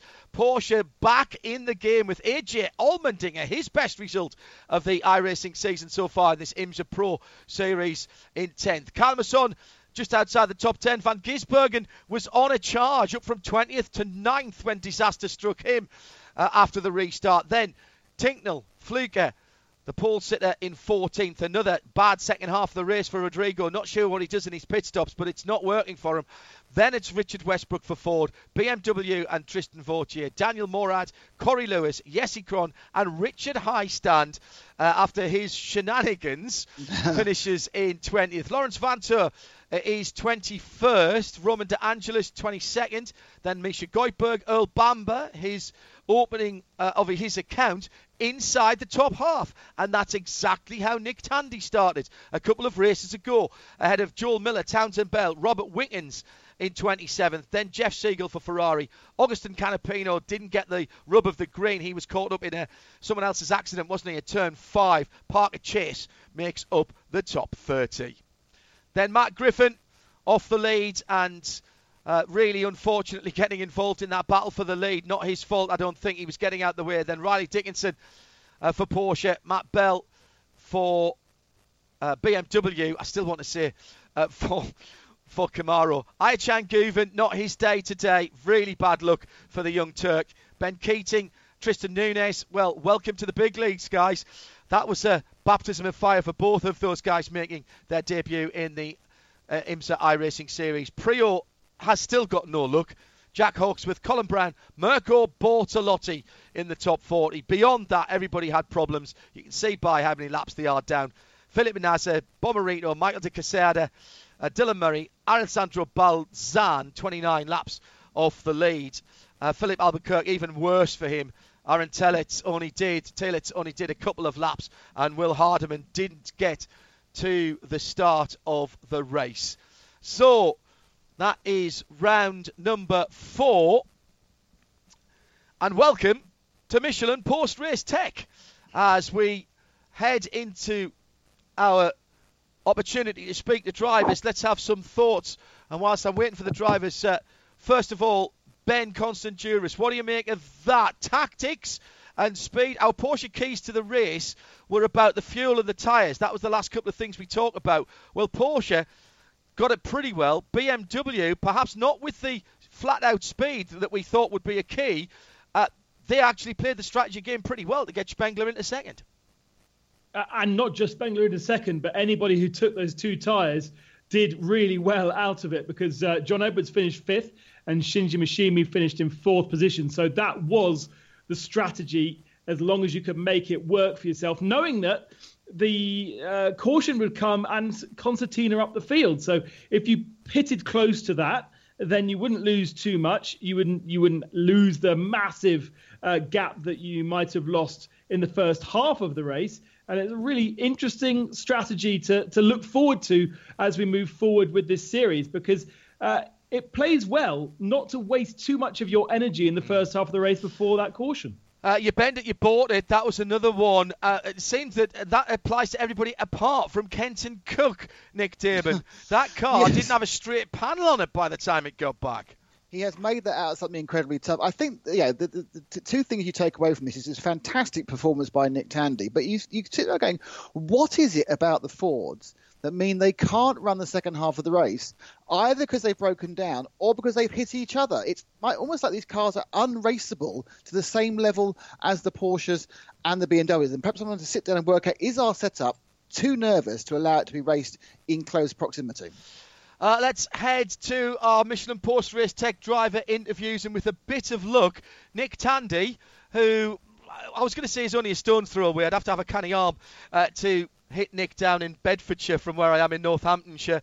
Nick, welcome to the Michelin Post-Race Tech area and to the Haggerty broadcast booth. Well, about time, mate. You know, the Porsches had a decent run this time. Well done. Congratulations. What won that for you? Was that speed or tactics or a bit of both? Thanks, John. I think there was a bit of motivation to get to bed, to be honest. No, it was really good because we've been working hard as as a team as such, and we were putting a lot of practice in. We didn't really have a great start to the esports series, but it's all paid off. A real shame that my teammate Jan didn't manage to back us up.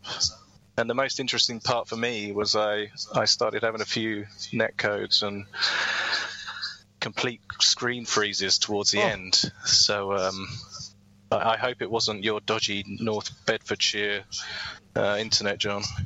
We're taking all the bandwidth, Nick. Yeah, that's probably it. Were you aware that the BMWs behind you had only taken 2 tyres? And if so, did that make that outlap and the first few laps when they were close to you after the restart, did that make that super important for you to stay ahead? I mean, I knew they got 2 tyres, and I don't know what happened to the Ford, but when we came out in first and second, and we'd got 4 tyres, unfortunately we managed between us to mess the restart up. But luckily we got ahead, and we wanted to pull a gap, try and break the toe, because it's super powerful around Road America, like when we go racing for real. So having a bimmer in your slipstream up the drag up the hill is not the thing we wanted. And then past that, it was just a case of trying to keep it clean. I managed to have a little half spin whilst I was not paying attention, but this is all part of the game. I'm just really pleased that we've managed to get a decent result and some sort of airtime for the people that have actually been helping me, and Lawrence and Jan and all of us. So thanks a lot to everyone. Did I hear right that Maxi Beneke has been helping the Porsche guys out? 10K Beneke, as we call him, because of his iRacing? Max, no. There's been a few famous faces from the sim racing world helping us, and luckily I've made friends with one of the best sim drivers in the world, Josh Rogers, who was kind of coaching me through today. So massive shout out to Josh, and thanks a lot for all his help calming me down and telling me just to keep it straight when I had these freezes. But all good in the end. We like to win, John, you know. Nick, when you came back into this just a couple of races ago, you said you'd be happy to be in the top half, and then you managed to get up into the top 10. And it's been a while since you've done any competitive iRacing. Obviously, you've used sims in the past to learn circuits when you first went to the States. Has it perhaps even surprised you how quickly you've got back into it and how competitive you've been, given the quality of these drivers around you in this iRacing IMSA event? Honestly, no. I think I was very disappointed with the first 2 rounds, to be honest. I mean, you clearly have to put in a lot of work. It's the same as anything. If you don't put the hours in, the practice in, you're never going to be any good. So I think I realised that quite early, and I've upgraded a few bits and pieces for my driving, which has helped. So it's nice to be competitive. I remember telling you before, I only enjoy the racing when you're competitive. So I enjoyed this one. It was good. Car looks good, mate, and not a scratch on it. There's a little bit of tyre debris, but other than that, you can put it on the truck and polish it the next time you get it out. Nick Tandy, well done, mate. We'll bring her out for VIR. Thanks. Cheers, mate. Nick Tandy then joining us here in Michelin Post-Race Tech in the Haggerty Global Broadcast Centre.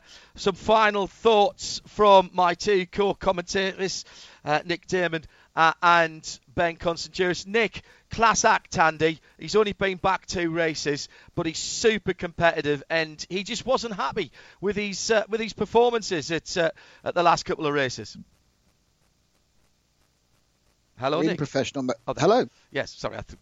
He already is about the most professional driver in professional motorsports, having won from ovals to track and everything in between. Now he's added esports to it. Fantastic performance. And I think he mentioned there's a huge amount of work that's been involved, and there's been a huge amount of catch-up because BMW hit the ground running with the whole concept about making this a professional operation from the engineers and the experts, and now the other 2 factories have got to catch up. And as I said, though, the big work needs to be done by Ford to make their car more raceable. Yeah, and I don't know what happens in the second half of the race, to be honest. We're trying to get hold of Robert Wickens before we go off the air.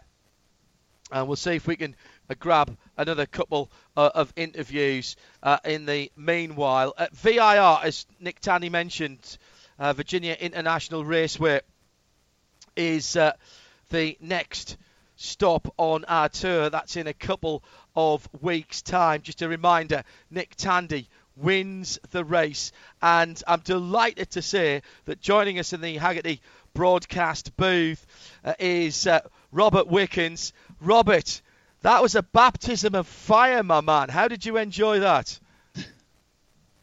Yeah, it was a baptism of something.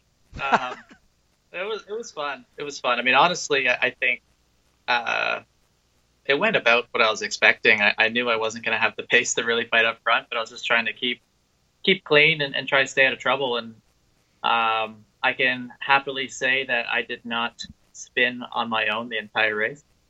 I don't think I went backwards the whole race either. It was more just crash avoidance the whole time. But we'll keep plugging away. It took me a long time to figure out how to drive one of these Porsche RSRs.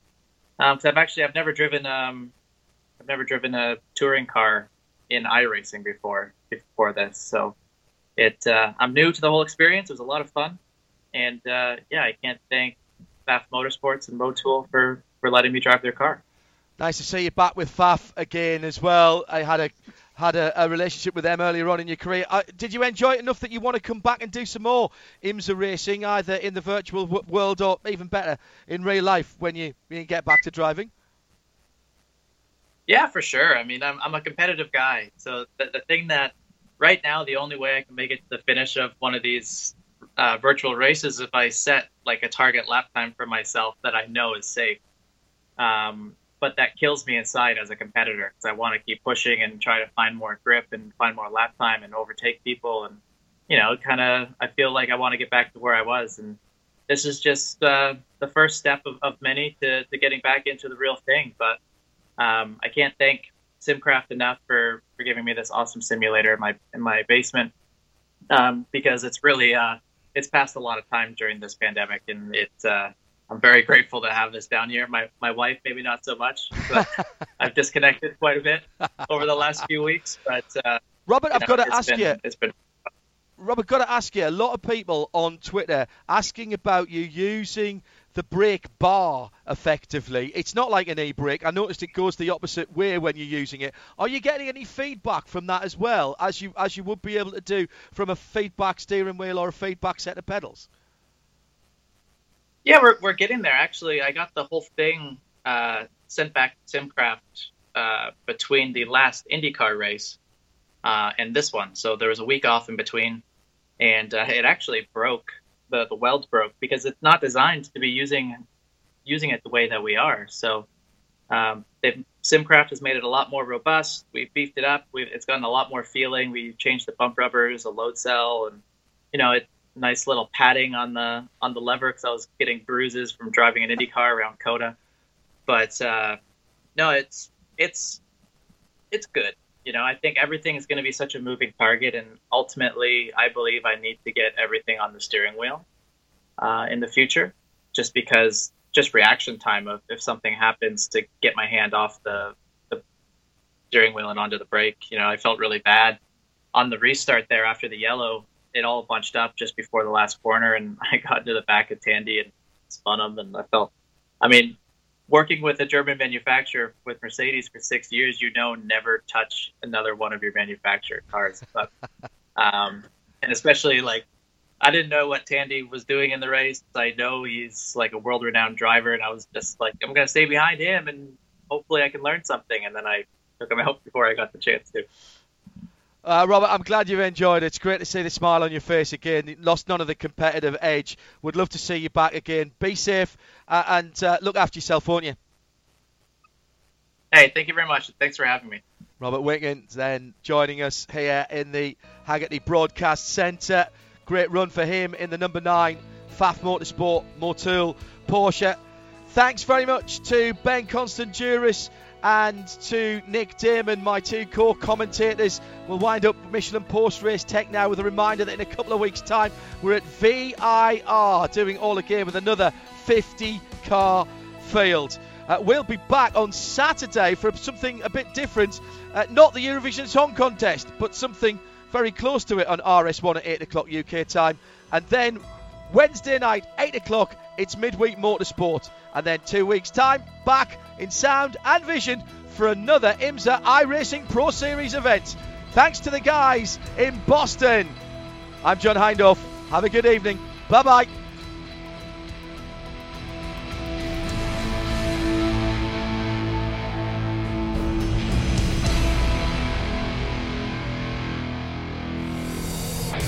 This program is a Radio Show Limited production. Tell your friends there's more at radiolemans.com.